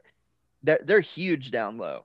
but they're going to have to figure out. Brandon Newman plays all right. Stefanovic is obviously their best shooter. Aaron Wheeler. It was nice to see Mason Gillis get to play again. Ethan Morton struggled his first 2 games as a freshman, but Jaden Ivey's got a lot of potential. I think Purdue is a team full of potential that can continue to get better and better, but they're going to have to find – their defense is going to hang in there with them, but they're going to have to find ways to manufacture points.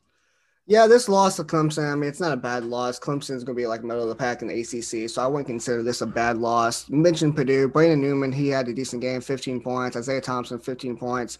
You mentioned Ethan Morton. He played 25 minutes, 1 rebound, 5 assists, absolutely 0 points. And he's a scoring guy, too. He's a guy who could stretch it out and hit threes. And terrible way to start the season for him. Not a good start for him. 0 points, 25 minutes, just kind of trash. Aaron Wheeler had 2 points himself, played 24 minutes. Offensively, Purdue's going to have to get better if they want to be better, if they want to do well in the Big Ten Conference this season and the rest of their games played in the regular season. But it's not a bad loss. I mean, Clemson's a decent team. And real quick, #fire Painter. Yeah, there you go. Duke, Carolina both opened season up with wins as well, but like I said, we went long in the segment, but we had a lot to cover. We're excited to break stuff down. We're going to take a break in the action. When we come back, we've got a monster slate of games this week. I'm talking monster slate of games that we'll preview. I promise it won't be as long as the reviews, but we got some big games we're going to talk about. You're listening to episode 72 of the Everything College Basketball Podcast. We'll be right back with you in just one.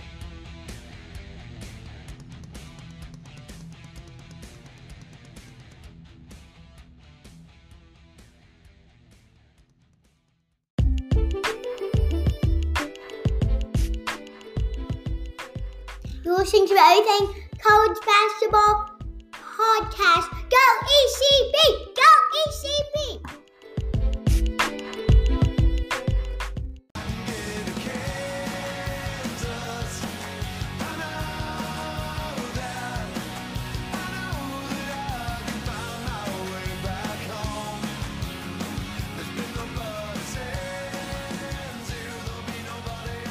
Welcome back to episode 72 of the podcast. I hope you guys enjoyed that segment. We talk about all the recaps. Sorry we went a little bit too long, but it happens. First week of the season starts. It's going to happen that way. But we had some, Josh kind of mentioned already, but we had some huge games this week, and we actually have a huge game starting in an hour. We got Richmond going at Kentucky, number 10 ranked team in the nation, Kentucky Wildcats.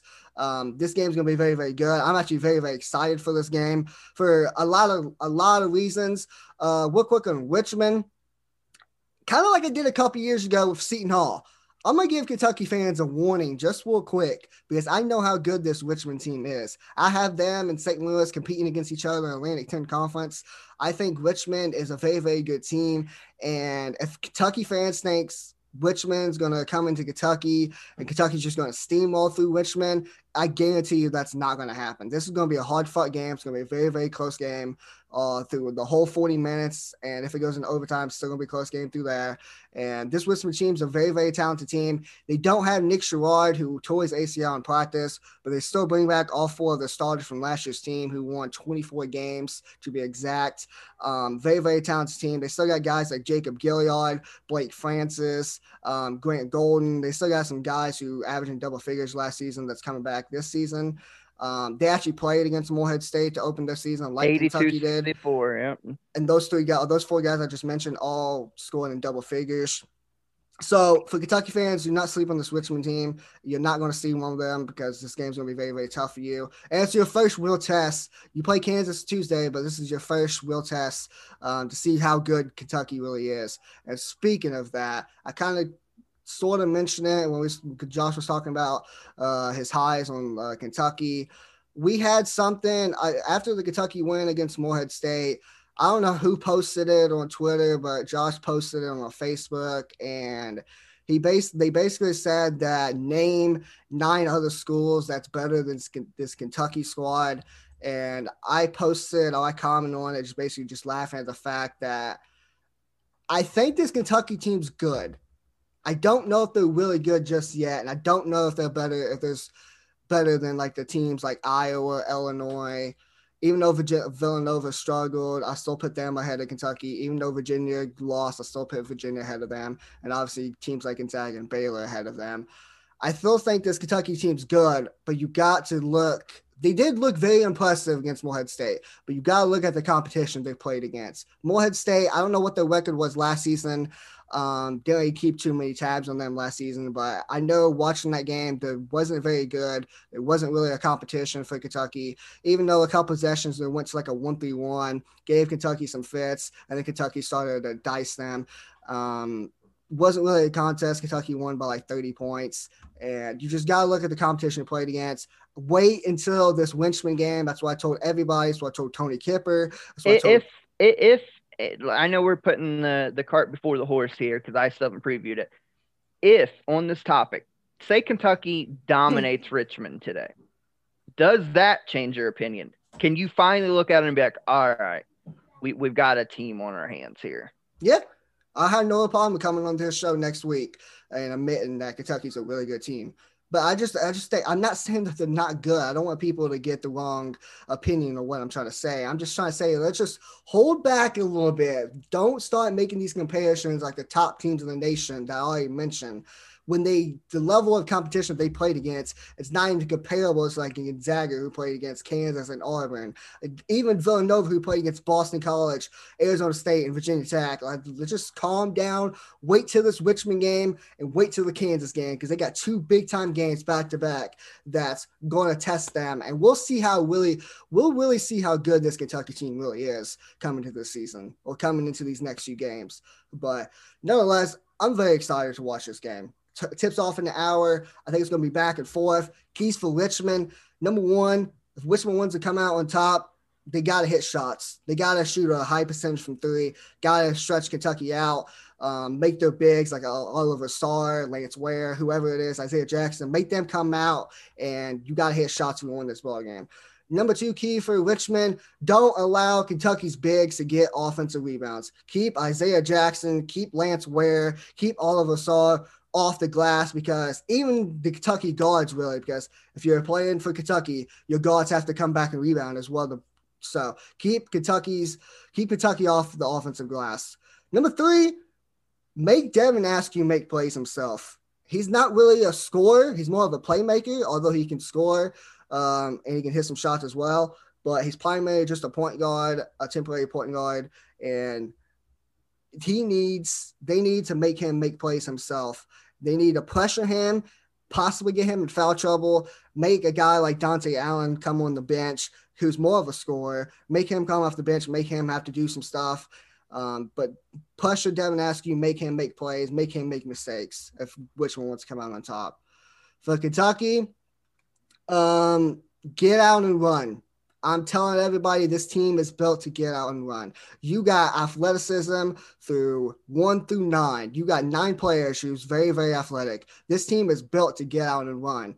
I hope to see that into this game. If they do that, then this Kentucky team can be dangerous. Kind of like 3 years ago when they had Bam Adebayo and like De'Aaron Fox and Malik Monk. Those teams got out and run. I feel like this team can do the same thing and be successful at it, especially when you have a guy like Devin Askew running the point for you.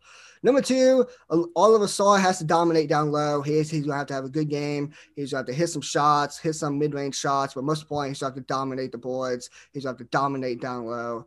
Number three, we talk about bench play a lot, especially in the last segment. UK's bench has to play well, whether it's guys like Davion Mintz coming off the bench, Lance Ware, Kamen Fletcher, whoever it is. Your bench points, your bench plays have to be good. You can't rely on your starting five to get all the points for you. That's where the keys I have for both teams. Josh, go ahead before I make my final prediction. Hell, I don't know what to say. You said everything. I don't even know what to say now. I mean, you just went on and on and on. But no, this will be a good challenge for the Cats. I'm trying to think in a way. KenPom has this 77-69 Kentucky win. I think that's close to right. Give or take a couple points. I think that's close to right. If you're Richmond, you got a couple keys in my opinion. You have to hit threes. You're not beating Kentucky's size if you don't hit threes or back cut them. I don't know if that's Richmond's good game plan or not, but Kentucky, the way aggressive they came out against Morehead State, there's back cuts available in an open lane. Especially if you spread the floor out, Princeton style it, there's back cuts all day. I think some form of that you have to run on offense to be successful. I think you have to get to the free throw line as much as possible. Get Kentucky in foul trouble, wear them down.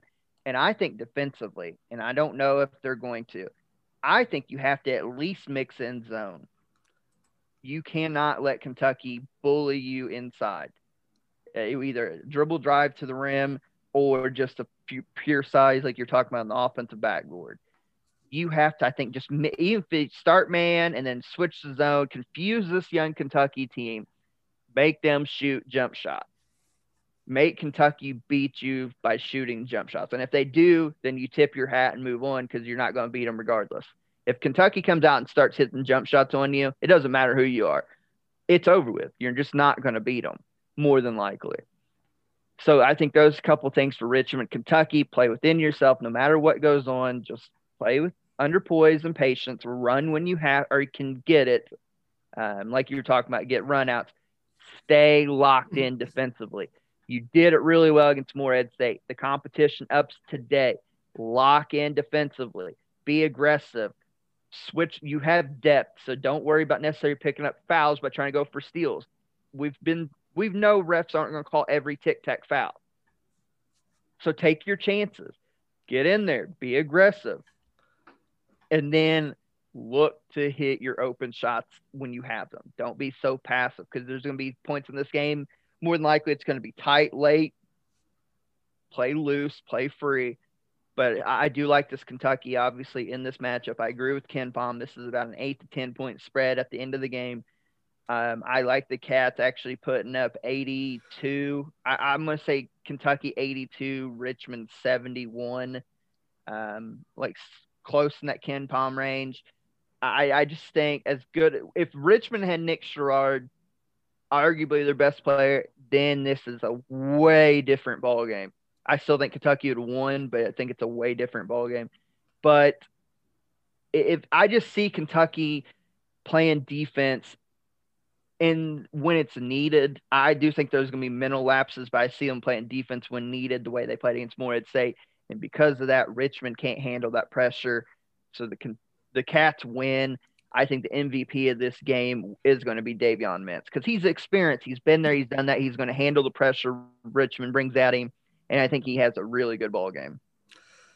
I think it's a little bit closer. I still think Kentucky wins. I mean, a lot of people probably think I'm going to pick Richmond to win this game. Even though I like this Richmond team, you kind of mentioned it. Nick Sherrod not having him, it's going to be tough for them to win. Even though teams like this, they normally play their best when they play against Kentucky. They normally, if they don't really shoot the ball well from three, they're probably going to shoot the ball well from three when they play against teams like Kentucky. Happens with Louisville as well. So I feel like Richmond's going to hit some shots, especially early on. I feel like this game would be close, about a 5-point game.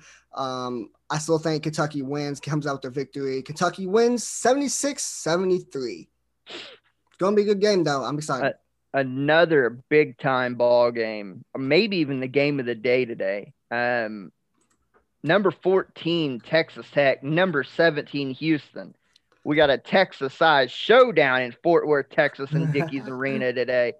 Ken Palm favors Texas Tech 71-68. They also have the thrill score, which to them predicts the most exciting close game of the day. This matchup, I'm very high on both ball clubs. After seeing them, they're both 2-0, both had a good weekend. Texas Tech, Mac McClung has ingratiated himself in this Texas Tech culture, has led the Red Raiders in scoring both games. Marco Santos Silva, as Seth Greenberg said yesterday about him, he gets a double-double just walking off the bus. He's been He's been fantastic. Namari Burnett, the highest rated recruit of all or ever in the program's history, he's been coming off the bench, which I think is a smart idea, honestly, because you don't really need him to start right away. You don't need him to start because you have Mac McClung, because you have Kyler Edwards, Terrence Shannon Jr. You have some experienced guys ahead of him. Ease his way in. Jamarius Burton. But Nimari Burnett's averaging about 19.5 minutes a game, 5 points a game. He's playing like a freshman. Yeah. But that's going to get better as time goes on. Texas Tech's shooting 40.5% from three right now. They're lighting up the nets, shooting 74% from the free throw line. Their defense is on point. They're 19 assists a game. They're averaging 92.5 points a game. This Texas Tech team is the real deal. Their defense, I think, is going to be key against Houston. But you got to give Houston a lot of credit. We talked about it preseason. I argued and vouched for him to be in the top 25 for a reason. Marcus Sasser averaging 17.5 points a game to lead Houston. Quentin Grimes averaging 2 assists a game. This is going to be a very even matchup. If you look down the rosters of both the backcourt, front court experience, the way they shoot, this is a very, very even matchup in my opinion. I like Texas Tech slightly in this. I like Tech by about 2 or 3 points. It might even come down to a buzzer beater. Yeah, KenPom has Texas Tech winning 71-68. I think Texas Tech is actually I have Texas Tech winning 79-73. The reason I have Texas Tech winning is because Houston is a good team. They have good players on their team, but they have a good offense. I think they're ranked 13th in offensive efficiency in KenPom, but they don't have a high level of defense like Texas Tech has. Texas Tech defensively, they're ranked third in defensive efficiency, and they're ranked 14th in the offensive efficiency. So not only they're locking teams up, but they're also scoring the basketball as well. You mentioned them shooting over 40% from three. They got guys who can defend. Nimari Burnett's the highest rated freshman to ever come to Texas Tech. He's a good offensive player. He can defend as well. He's a good point guard. Marco Santos Silva is a good player. Mac McClung's a superstar who can actually drop 20 any given day. This Texas Tech squad's very, very impressive, and I know it's 2-0. This is going to be a good game, but I think Texas Tech gets the job done. And I feel like coming into this year, a lot of people disrespected Texas Tech by having them ranked 14th. I personally thought they was a top 5 team. I personally have them still winning the Big 12 conference over West Virginia and over Kansas and even over Baylor. So I think this Texas Tech team is very, very good. They're very balanced offensively and defensively, and they'll handle Houston. 79-73. Texas Tech wins. Red Raiders. Moving on to Tuesday, we have a couple marquee matchups. Always a fun deal, the Champions Classic in Indianapolis on Tuesday night, 9:30 tip-off. We have Kentucky, Kansas. KenPom actually slightly favors Kansas in the matchup, 74-72, after seeing both ball clubs, and we'll have to see how Kentucky looks coming out of Richmond. But I do favor the Cats because Kansas' inability inside right now. I think Kentucky's defense, Olivier Sarr and Isaiah Jackson could have a big-time day against Kansas, and I like the Cats slightly in that matchup. I like Kansas winning. I feel like the correct score. I agree with KenPom. Around that range, they have 74-72. I feel like it'd be close to that range. I'll say about 71-69 Kansas wins. I was very impressed with how well Kansas played Gonzaga in the second half. They have more experience than Kentucky does. Front court, Kentucky definitely has probably the better front court. Definitely got Olivia Saw is definitely better than McCormack and Mitch Lightfoot. So front court, it goes to Kentucky. Back court, Kansas has the best defender, and Marcus Garrett. If Christian Brown plays the way he played against St. Joe's, if he can play at the same level, hitting shots, I'm not saying dropping 30 points, but if he can hit shots, get like 12 points, then this Kansas squad is going to be very, very good. And I like Kansas squeaking out a victory 71-69. I'm interested in the athletic matchup. It'll be fun watching Terrence Clark versus Ochai Agbaji in that one. Another thing, I didn't really talk about this Gonzaga game. Talking about a freshman I mentioned in the first segment. Talking about freshmen, I was actually impressed with how well Bryce Thompson played. He only had like 11 points and like a couple assists, but like he didn't really turn the ball over. He hit some shots. And defensively, he did what he could against the guys like Jalen Suggs, but I was actually pretty impressed with how well he played. So I feel like having him and a sophomore Christian Brown who's hitting shots, Marcus Garrett's actually developed into a scorer, hitting shots as well. So I think Kansas will pull out the dub. The other one in the Champions Classic, Duke, Michigan State at Cameron Indoor Stadium. KenPom favors Duke 78-74. I'm going to lean that way as well. Michigan State does have an X factor, though, if he can get rolling, in my opinion, in Joey Hauser, the other Hauser brother. He's played well early on for Michigan State, but where are they going to manufacture points? I know Rocket Watts. I know a couple other pieces, but I still don't know where they manufacture points consistently. I don't think Duke's a great team, but after seeing what Jalen Johnson was capable of doing his debut, Matthew Hurt played a little better, Wendell Carter, I think Duke has too many weapons. They play at home. They get to play in their familiar surroundings. I like Duke by about 8 to 10 point spread in that matchup. This game's going to be close. I'm actually going to pull because you're talking about guys who can get hot. I forgot about this at the start of the season, but Michigan State has Joshua Langford, and when he gets high, it's hard to stop him. Yeah, I was looking at eight against Notre Dame last night, and then in his return, which this is such a good story. I'm glad he's getting to play. He had 10. So he's averaging 9 a game right now, which is about normal.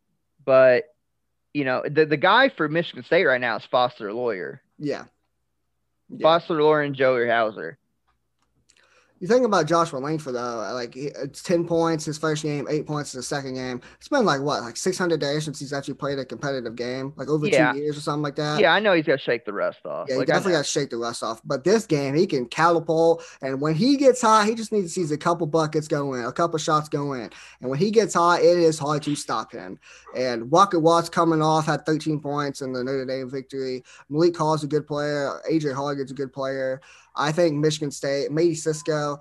I think Michigan State, I like this Michigan State squad. Joshua Langford's have a good game. Joey Hauser is going to have probably 20 plus. Aaron Henley's probably going to have 15. I like this Michigan State. In a close one, probably low scoring, I'd say Michigan State wins 68-62. Wow. Okay. Now we move on. Peyton, on Wednesday, we have a monster game. Let me pull up the KenPom. What's old Kenny say here? Is it Wednesday? Hold on. Do I have my dates wrong here? No, where's it at? Let me see. I thought it was Wednesday. Regardless, the game is West Virginia versus Gonzaga. Oh, my Jesus. That's all I can say. I mean, we've seen how good West Virginia's look. We talked about their front court. We know how Gonzaga's depth and then their ability to score.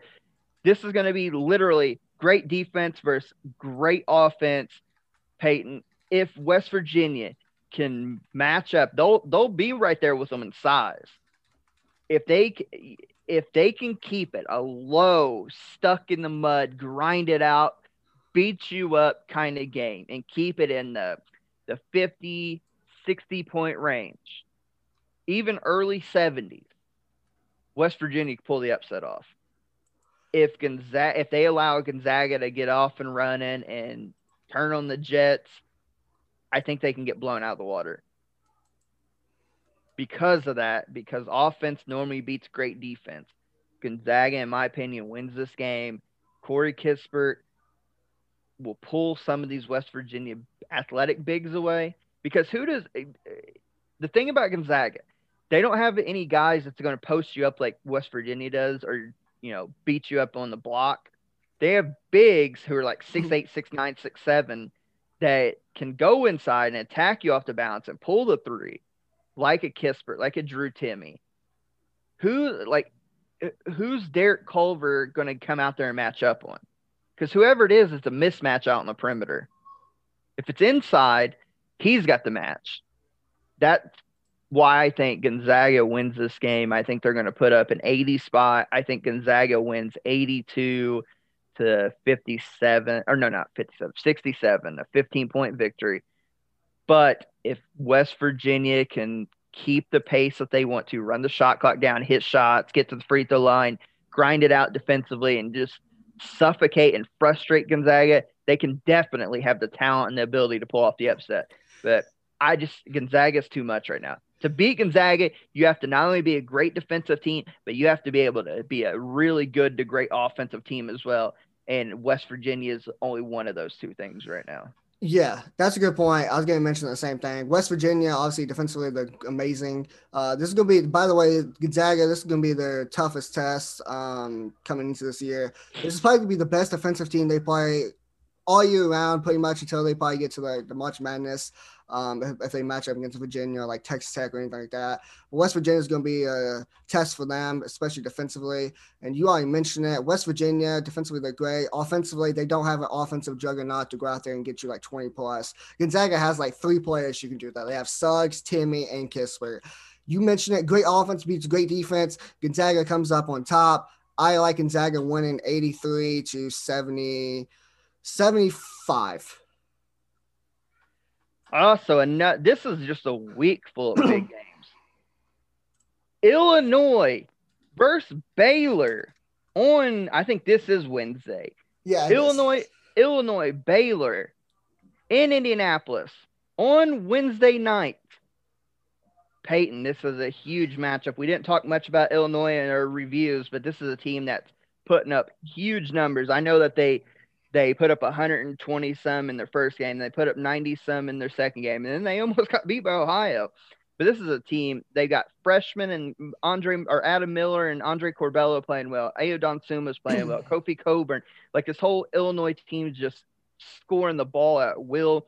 Their defense has to be better, especially against a Baylor team who's got a ton of weapons, even without Tristan Clark, Jared Butler and company. But this will be Baylor's biggest challenge as well as Illinois' early on. Baylor's known for their defense. We know that they got a top 10 defense last year, going to be arguably the same way this year. Dealing with some COVID issues with their head coach and everything. Don't know if he'll be back before this game. I'm not tipping my hand yet, but I'm just telling you, Illinois can play with this team. Ken Palm's got Baylor favored 76-71, but I'm just saying Illinois could play with this team. This will be a fun one. This is 50-50 for me. This is like a flip a coin, whichever side lands on this team I'm picking. And the team I'm picking is Illinois. I love this Illinois squad. You mentioned Kofi Coburn dominating the glass. Huge piece for them. Andre Corbello, freshman, doing well. Adam Miller came out and had like 25 points in his opening game. Had like 15 like the next game. And Ayo Dosunmu, who's a player of the year candidate. Him and like Luke Garza, phenomenal player. She's averaging like 25 a game right now in his first 3 games. This is going to be very, very tough for both teams. Baylor didn't get to open up the season against Arizona State. I picked Arizona State to beat them. I am keeping to my same concept. This is Baylor's first test, as is Illinois' first test as well. I love Illinois probably has, besides Gonzaga has the best offense in the nation. Illinois is up there with the best offense. They're putting numbers. They can score the ball, bud. Yeah, they put up 122 on North Carolina, A&T, put up 97 on Chicago State, and then 77 Ohio. All 3 of those games, Dosunmu had over like 25 plus. And I feel like we'll have like 20 plus again. He's going to be the best player on the floor, even though Jared Butler's on there as well. This game's going to be close. I like the prediction I like the score-wise, but I have the wrong team winning, or the opposite team. I have Illinois getting the job done, winning 74-71. And you talk about Illinois' turnaround. They were at the bottom of the Big Ten last year in three-point percentage. Going into the Ohio game, they were shooting 41% from 3. They're shooting 46.9 right now. Yeah, Adam Miller, the freshman's averaging 18 points a game, shooting 47.1% from 3. They are lighting it up right now in Champaign. That'll be a fun one. We got another one. It's for the Battle of the State of Wisconsin on Friday evening. Wisconsin versus Marquette. Ken Palm has this a 1-point victory for Wisconsin, Peyton. Although Marquette doesn't have the pieces they had in the previous years, They still have Theo John. They still have a couple of interesting guys, and they're playing at home. They'll look to defend home court. It's a rivalry game. Anything can happen with or without fans there. Still, anything can happen. But Wisconsin, too experienced, in my opinion, grinds you out too much. And then at the end, they have Nate Rivers when Marquette doesn't. I'm in agreement with KenPom, though. I've got this a 1-point game as well, but I do favor Wisconsin as well. As do I. I think Wisconsin gets the job done. It's going to be a close game. I have Wisconsin winning 74 or 73-68. It's going to be a close game. It's going to be a hard fight game. Marquette, they have a defensive stopper in Theo John, you already mentioned. They also have a really good point guard, DJ Cotton, who played Ohio State last season, who's a 4-star guard, who's going to control the offense for Marquette. I think Marquette's going to do very well in this game, but it comes down to Nate Rivers is going to be the best player on the floor, and he's going to have a good game. So Wisconsin gets the job done. 73-68. And then finally, Saturday, arguably the game of the year so far, especially if both teams get through the challenges that they'll be possessed with earlier in the week. Saturday afternoon, 12 o'clock tip time in Indianapolis. Number 1 Gonzaga, number 2 Baylor. KenPom favors Gonzaga by 2 points. Peyton, both these teams have challenges throughout the week. Gonzaga has to play West Virginia. Baylor has to play Illinois, and then they meet on Saturday, a 1-versus-2 matchup. This will be a fun one. Baylor's defense and athleticism. This is one of those teams that have the ability to play with Gonzaga because of their defense, because of their athleticism. They can score the ball. They have a superstar in Jared Butler. Maceo Teague at the point guard can match up, in my opinion, or at least defensively can control Jalen Suggs. Again, to me in this matchup, Drew Timme, if he plays well, Gonzaga wins because Baylor doesn't. Baylor can match up. Maceo Teague can handle either Nembhard or Jalen Suggs. Jared Butler can match up with Corey Kispert just fine. But how will they match up with a guy like Drew Timme? I think if he plays well, Gonzaga wins. If he doesn't play well, then I think Baylor wins. I think it's as easy as that. Or if one of the superstars just absolutely goes off, say Butler goes for 40 piece or Suggs or Kispert goes for a 35, 40 piece, then that team wins. This could be a very even matchup, a very fun matchup. I'll still say Gonzaga by a little bit. I think by 3 or 4 points. But I think this is an even matchup, especially early on in a 1-2 that you can possibly get. This is so close. I actually don't have a score prediction. I have the winner. I have a prediction for like the winner who's going to win this game, but I do not have a score prediction for this game because I feel like it's going to be so close. It's going to be hard to predict the score or even a scoring frame. This is going to be a very, very tough battle for Gonzaga to face. They play West Virginia defensively. They're going to give them problems, and then they have to turn around and play Baylor, who's defensively they're great as well. Offensively, they're definitely better than West Virginia. They're going to be a more deep, talented team than West Virginia is, and Baylor's going to give Gonzaga problems. I'm actually going to go with Baylor in this one. I think Jared Butler's going to have a good game. I think, kind of what you said, if Jalen Suggs, Drew Timme, and Corey Kispert, like they did in the Kansas game, all have 20+ and Gonzaga wins. I feel like Corey Kispert will have 20+. I don't think Jalen Suggs and Drew Timme will have that good of a game. They'll have a decent game, but they won't have a good game. Jared Butler is going to have 20+. Maceo Teague is probably going to have almost a double-double. Guy like a Davion Mitchell is going to have a good game coming off the bench. I like this Baylor squad. Even though I had them starting the season 0-1 against Arizona State, I have them beating Gonzaga in a super, super close one. Like I said, no score prediction. That's how close this game's going to be. So I have Gonzaga taking the L. We already have a number 1 versus number 2 matchup this early in the year. That's crazy. Shit. Looking at all these matchups, we're set for an incredible upcoming week. Peyton, as we start to wind down the show finally, we got to hit some of our superlatives and stuff, some of our favorite things. Peyton, let's bring in shout outs. Yes, sir. For me, I've got a couple. First shout out, Ms.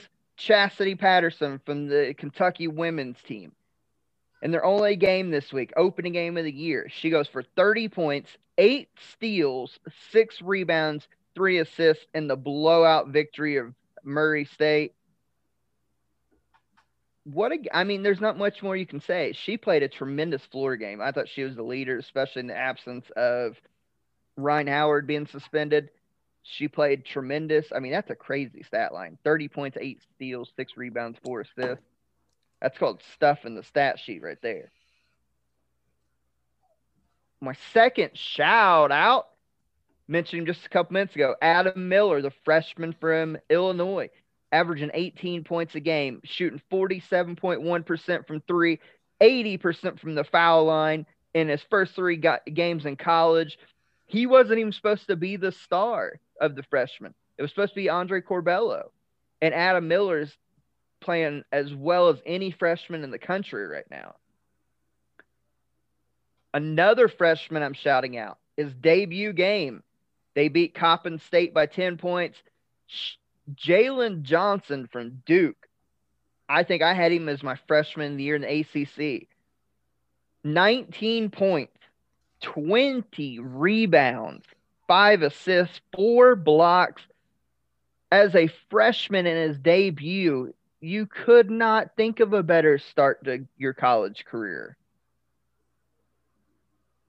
One of my last shout-outs, and we forgot to mention this game in the reviews because I predicted this one as well. Shout out to Javonte Perkins from the St. Louis Billikens. 32 points, 5 assists in the win over LSU yesterday afternoon. Tremendous game, by the way. I mean, as great as we all expected it to be, St. Louis is the real deal. Javonte Perkins went off against LSU, 32 points, 5 assists. And then my final shout out to the city of Indianapolis. This week, you get Bankers Life Fieldhouse gets to host 3 tremendous high-ranked games.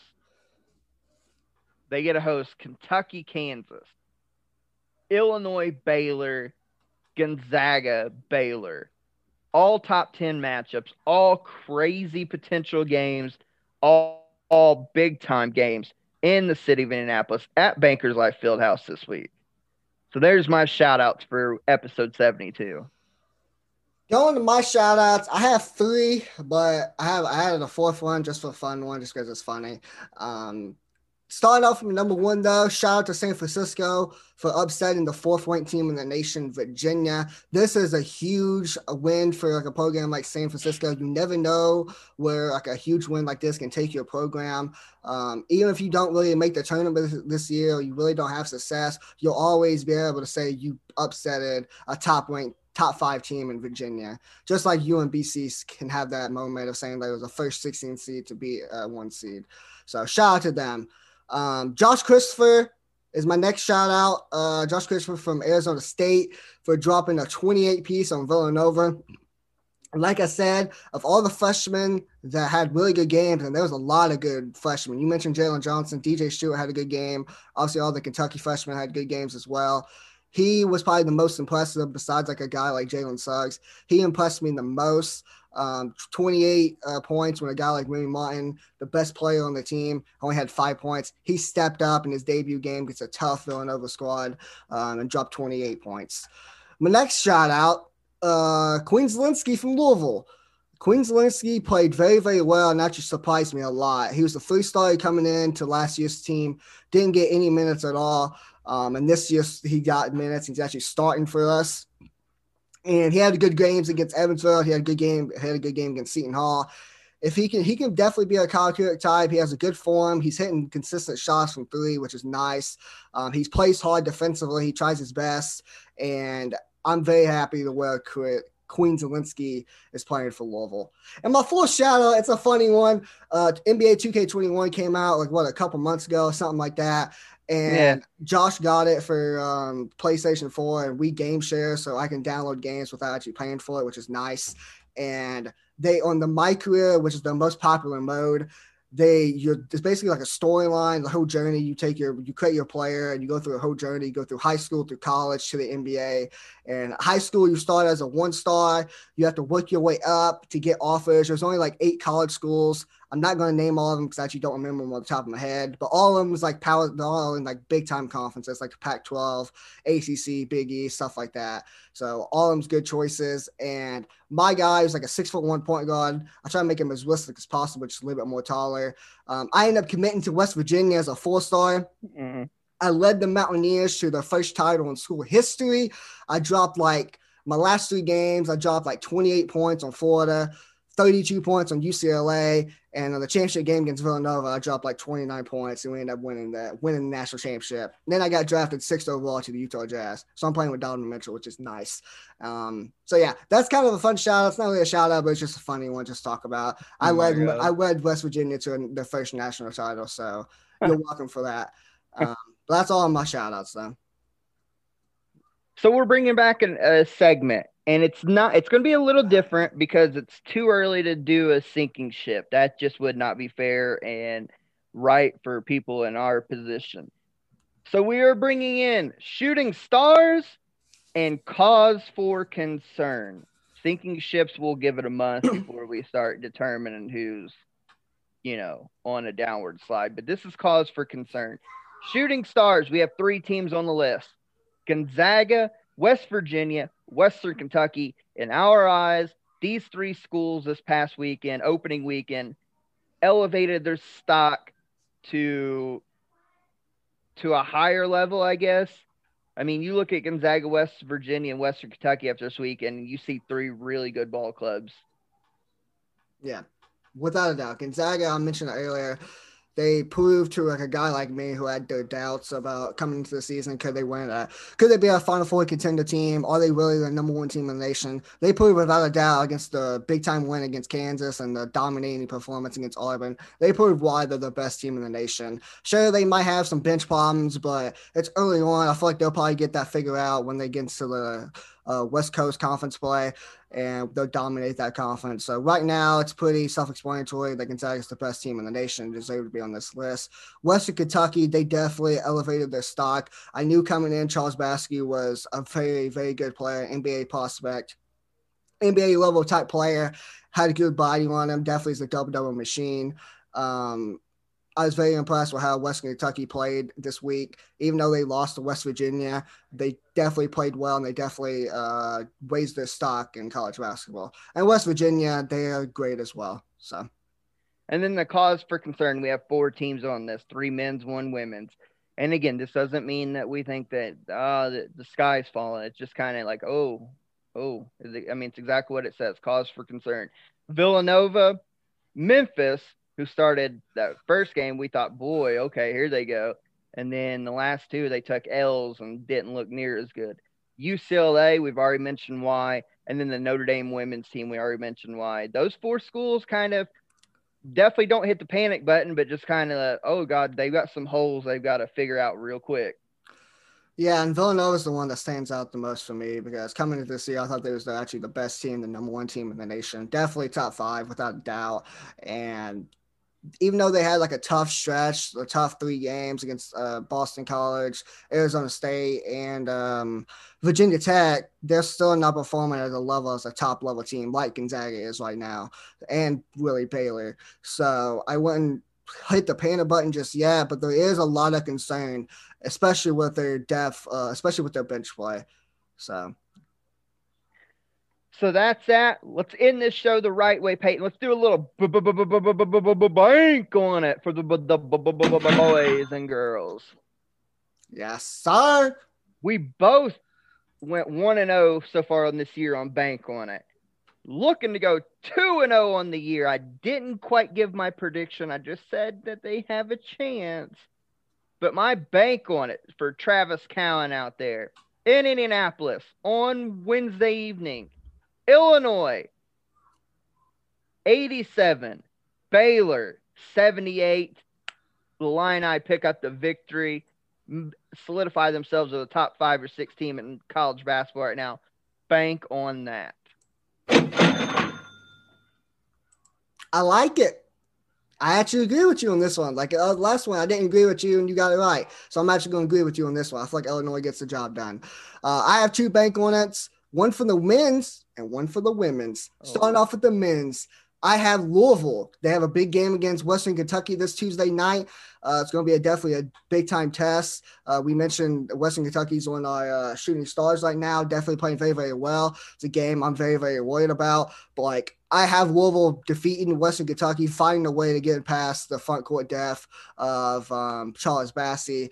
Charles Bassey's probably going to have a double-double. He's going to give us problems like Sandro Mamakela-Shively did. But just like we did against Seton Hall, I feel like guard play between Johnson and Carly Jones, we'll find a way to come out with a W, even if it's a close one like it was against Seton Hall. We'll find a way to come out with a W. I guarantee you that. So bank on it. Louisville defeats Western Kentucky this Tuesday night. And my second bank on it, it goes to the women's side. You talk about all the big games coming this weekend or this week. This is the biggest game in women's college basketball to start off the season. You got the number 8 ranked North Carolina State Wolfpack taking on the number 1 ranked team, South Carolina, this Thursday. It's going to be a huge game. I think it tips off around like 7 p.m. around that. I actually forgot the time on that, but it's a game I'm definitely going to be watching. It's a game that everybody should be watching. If you don't like women's play, this is a good game to like get you into watching women's college basketball. But bank on it. North Carolina State defeats South Carolina this Thursday. Real quick, I'm actually going to play something because State gets the job done this Thursday. It's going to be a good game. I like this North Carolina State team. North Carolina State gets the job done. Bank on it. Wow. Okay. I see Wolfpack you. on top. I see you. But man, I'm just so thankful that college basketball is back. That we have all these crazy games that coming up this week, and just blessed to do this. But with that being said, we're going to wrap up episode 72 of the podcast. Kentucky's getting ready to tip off in 6 minutes against Richmond, so I need to get our eyes glued to this so we can talk to you guys about it and go live on Facebook or wherever we got to do. But we appreciate you guys for listening. Happy 2nd anniversary to everybody out there as part of the ECB family. We appreciate you. We love you. But wrapping things up, I'm Josh Burton. My name is Peyton Burton. And we will see you next week for another fun-filled edition of the Everything College Basketball Podcast. See you later. Boom.